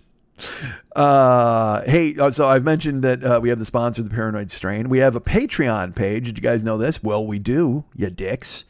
Patreon exists, and I'm going to welcome our newest Patreon subscriber. Well, you're thinking to yourself, well, Mike, isn't Patreon dying on the vine? It is not, because my Patreon is flourishing. There's a bloom. We have a new bloom on the Patreon tree.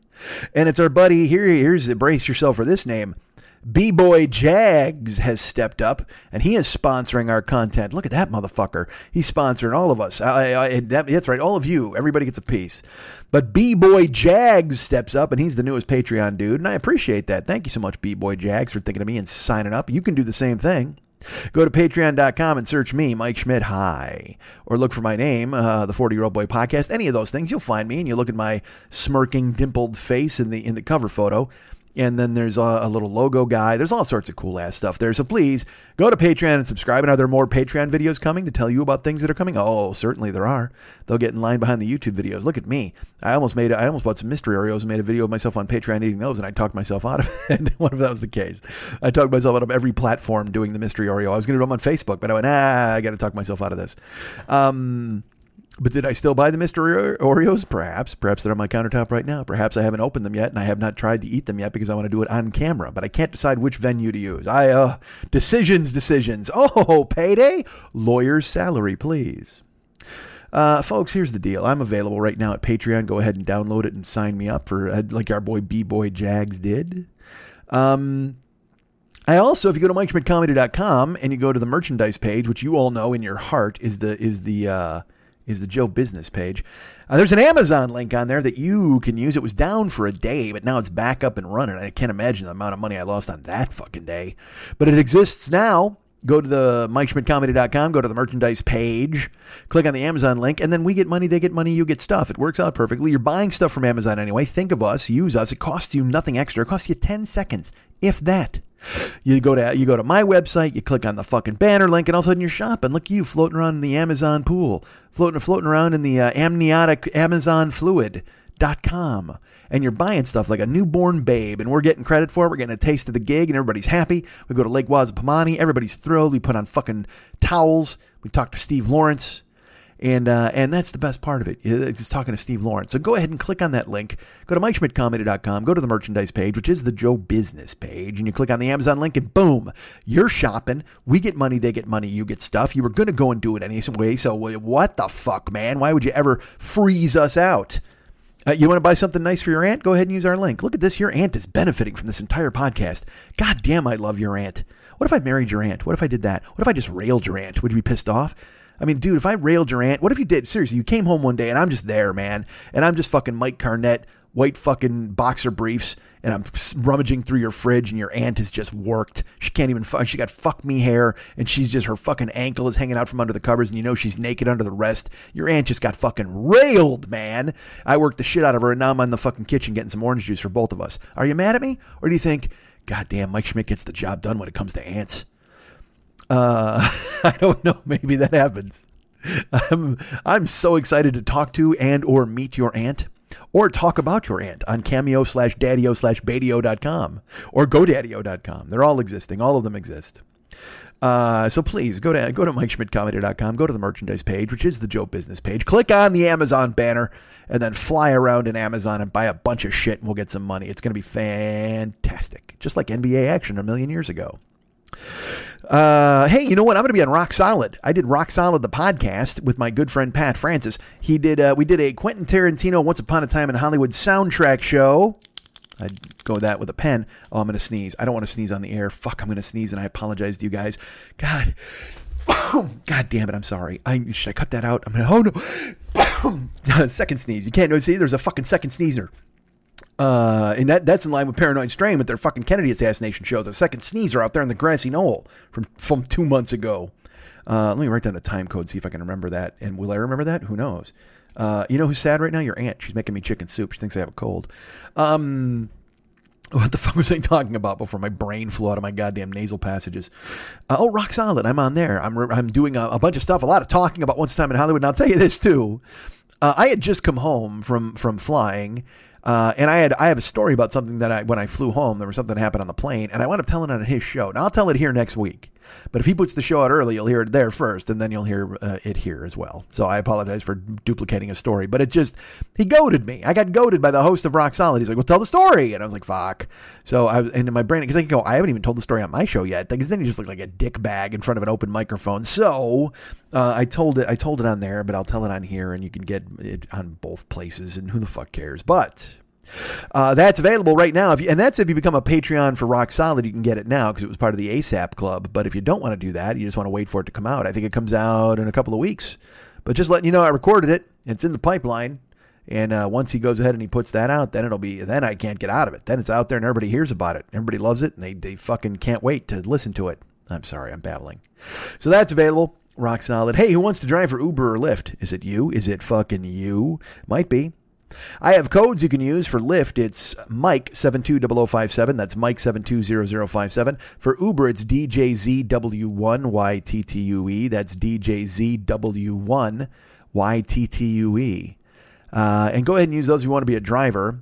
Our friend Brian just signed up, and he has not done any drives yet, which is fine. But it's that thing where they're like, hey, man, he's got 30 days to do 100 rides, and when he does, you get $9, or whatever the fuck I get.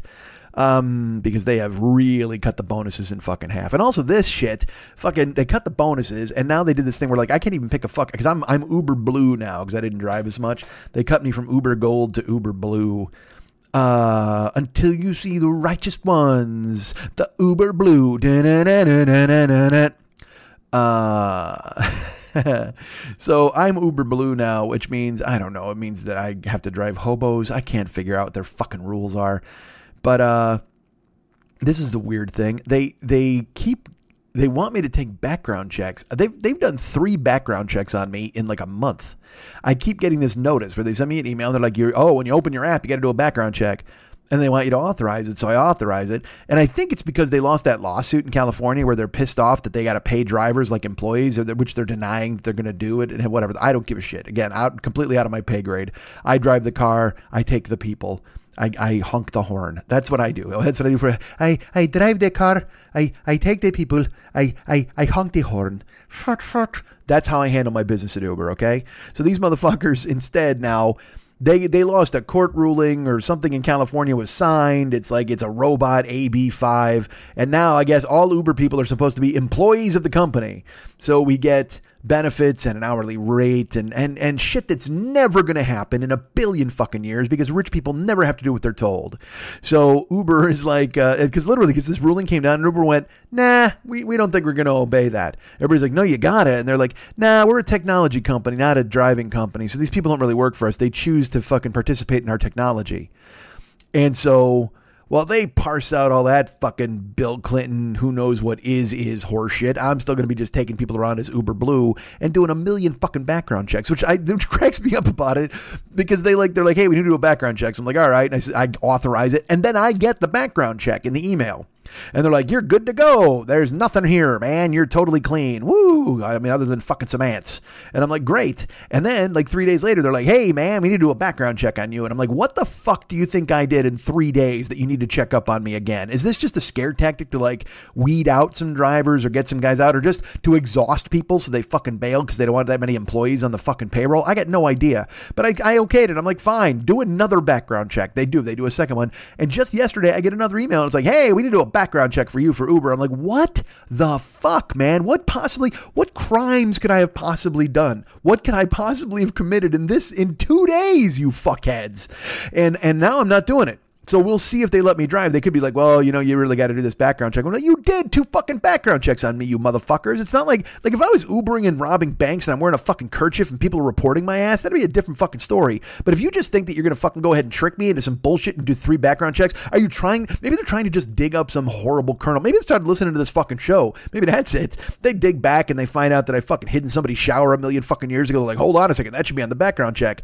Hey, did you get arrested once? Yeah, I did. Hey, did you punch a karaoke DJ? I might have. Did you have a gun pulled on your head as a bouncer? Yeah. Did you start a fight with Rick James? Maybe I did. I mean, these are all easily found on the internet. You can go ahead and listen to the show, but maybe they do that. I just love the idea. That's the thing I love, is I love the idea of Uber having one guy assigned to just me, and he's got to listen to all 550 whatever the fuck shows, and he's got to fucking discover something, getting right up to this moment and finding out that I fucked his aunt. That is the key to the whole fucking thing. This motherfucker's had to sit there and listen and whine and piss and moan, but eventually, so he shows up here and finds out that I fucked his fucking aunt and changed the whole world. I changed his whole game. Ted, you tell your uncle to fucking get a job.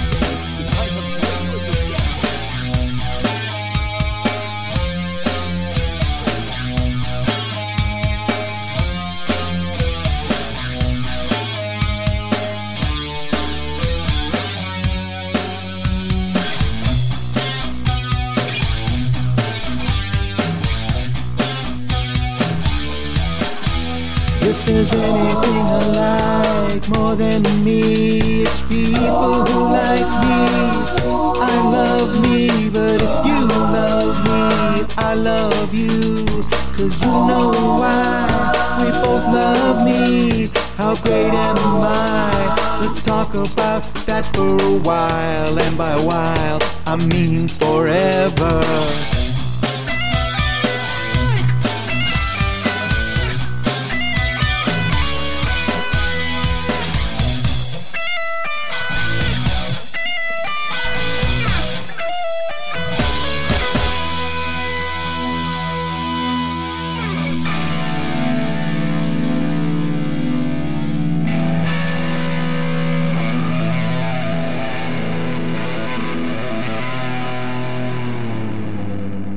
Toledo Podcast.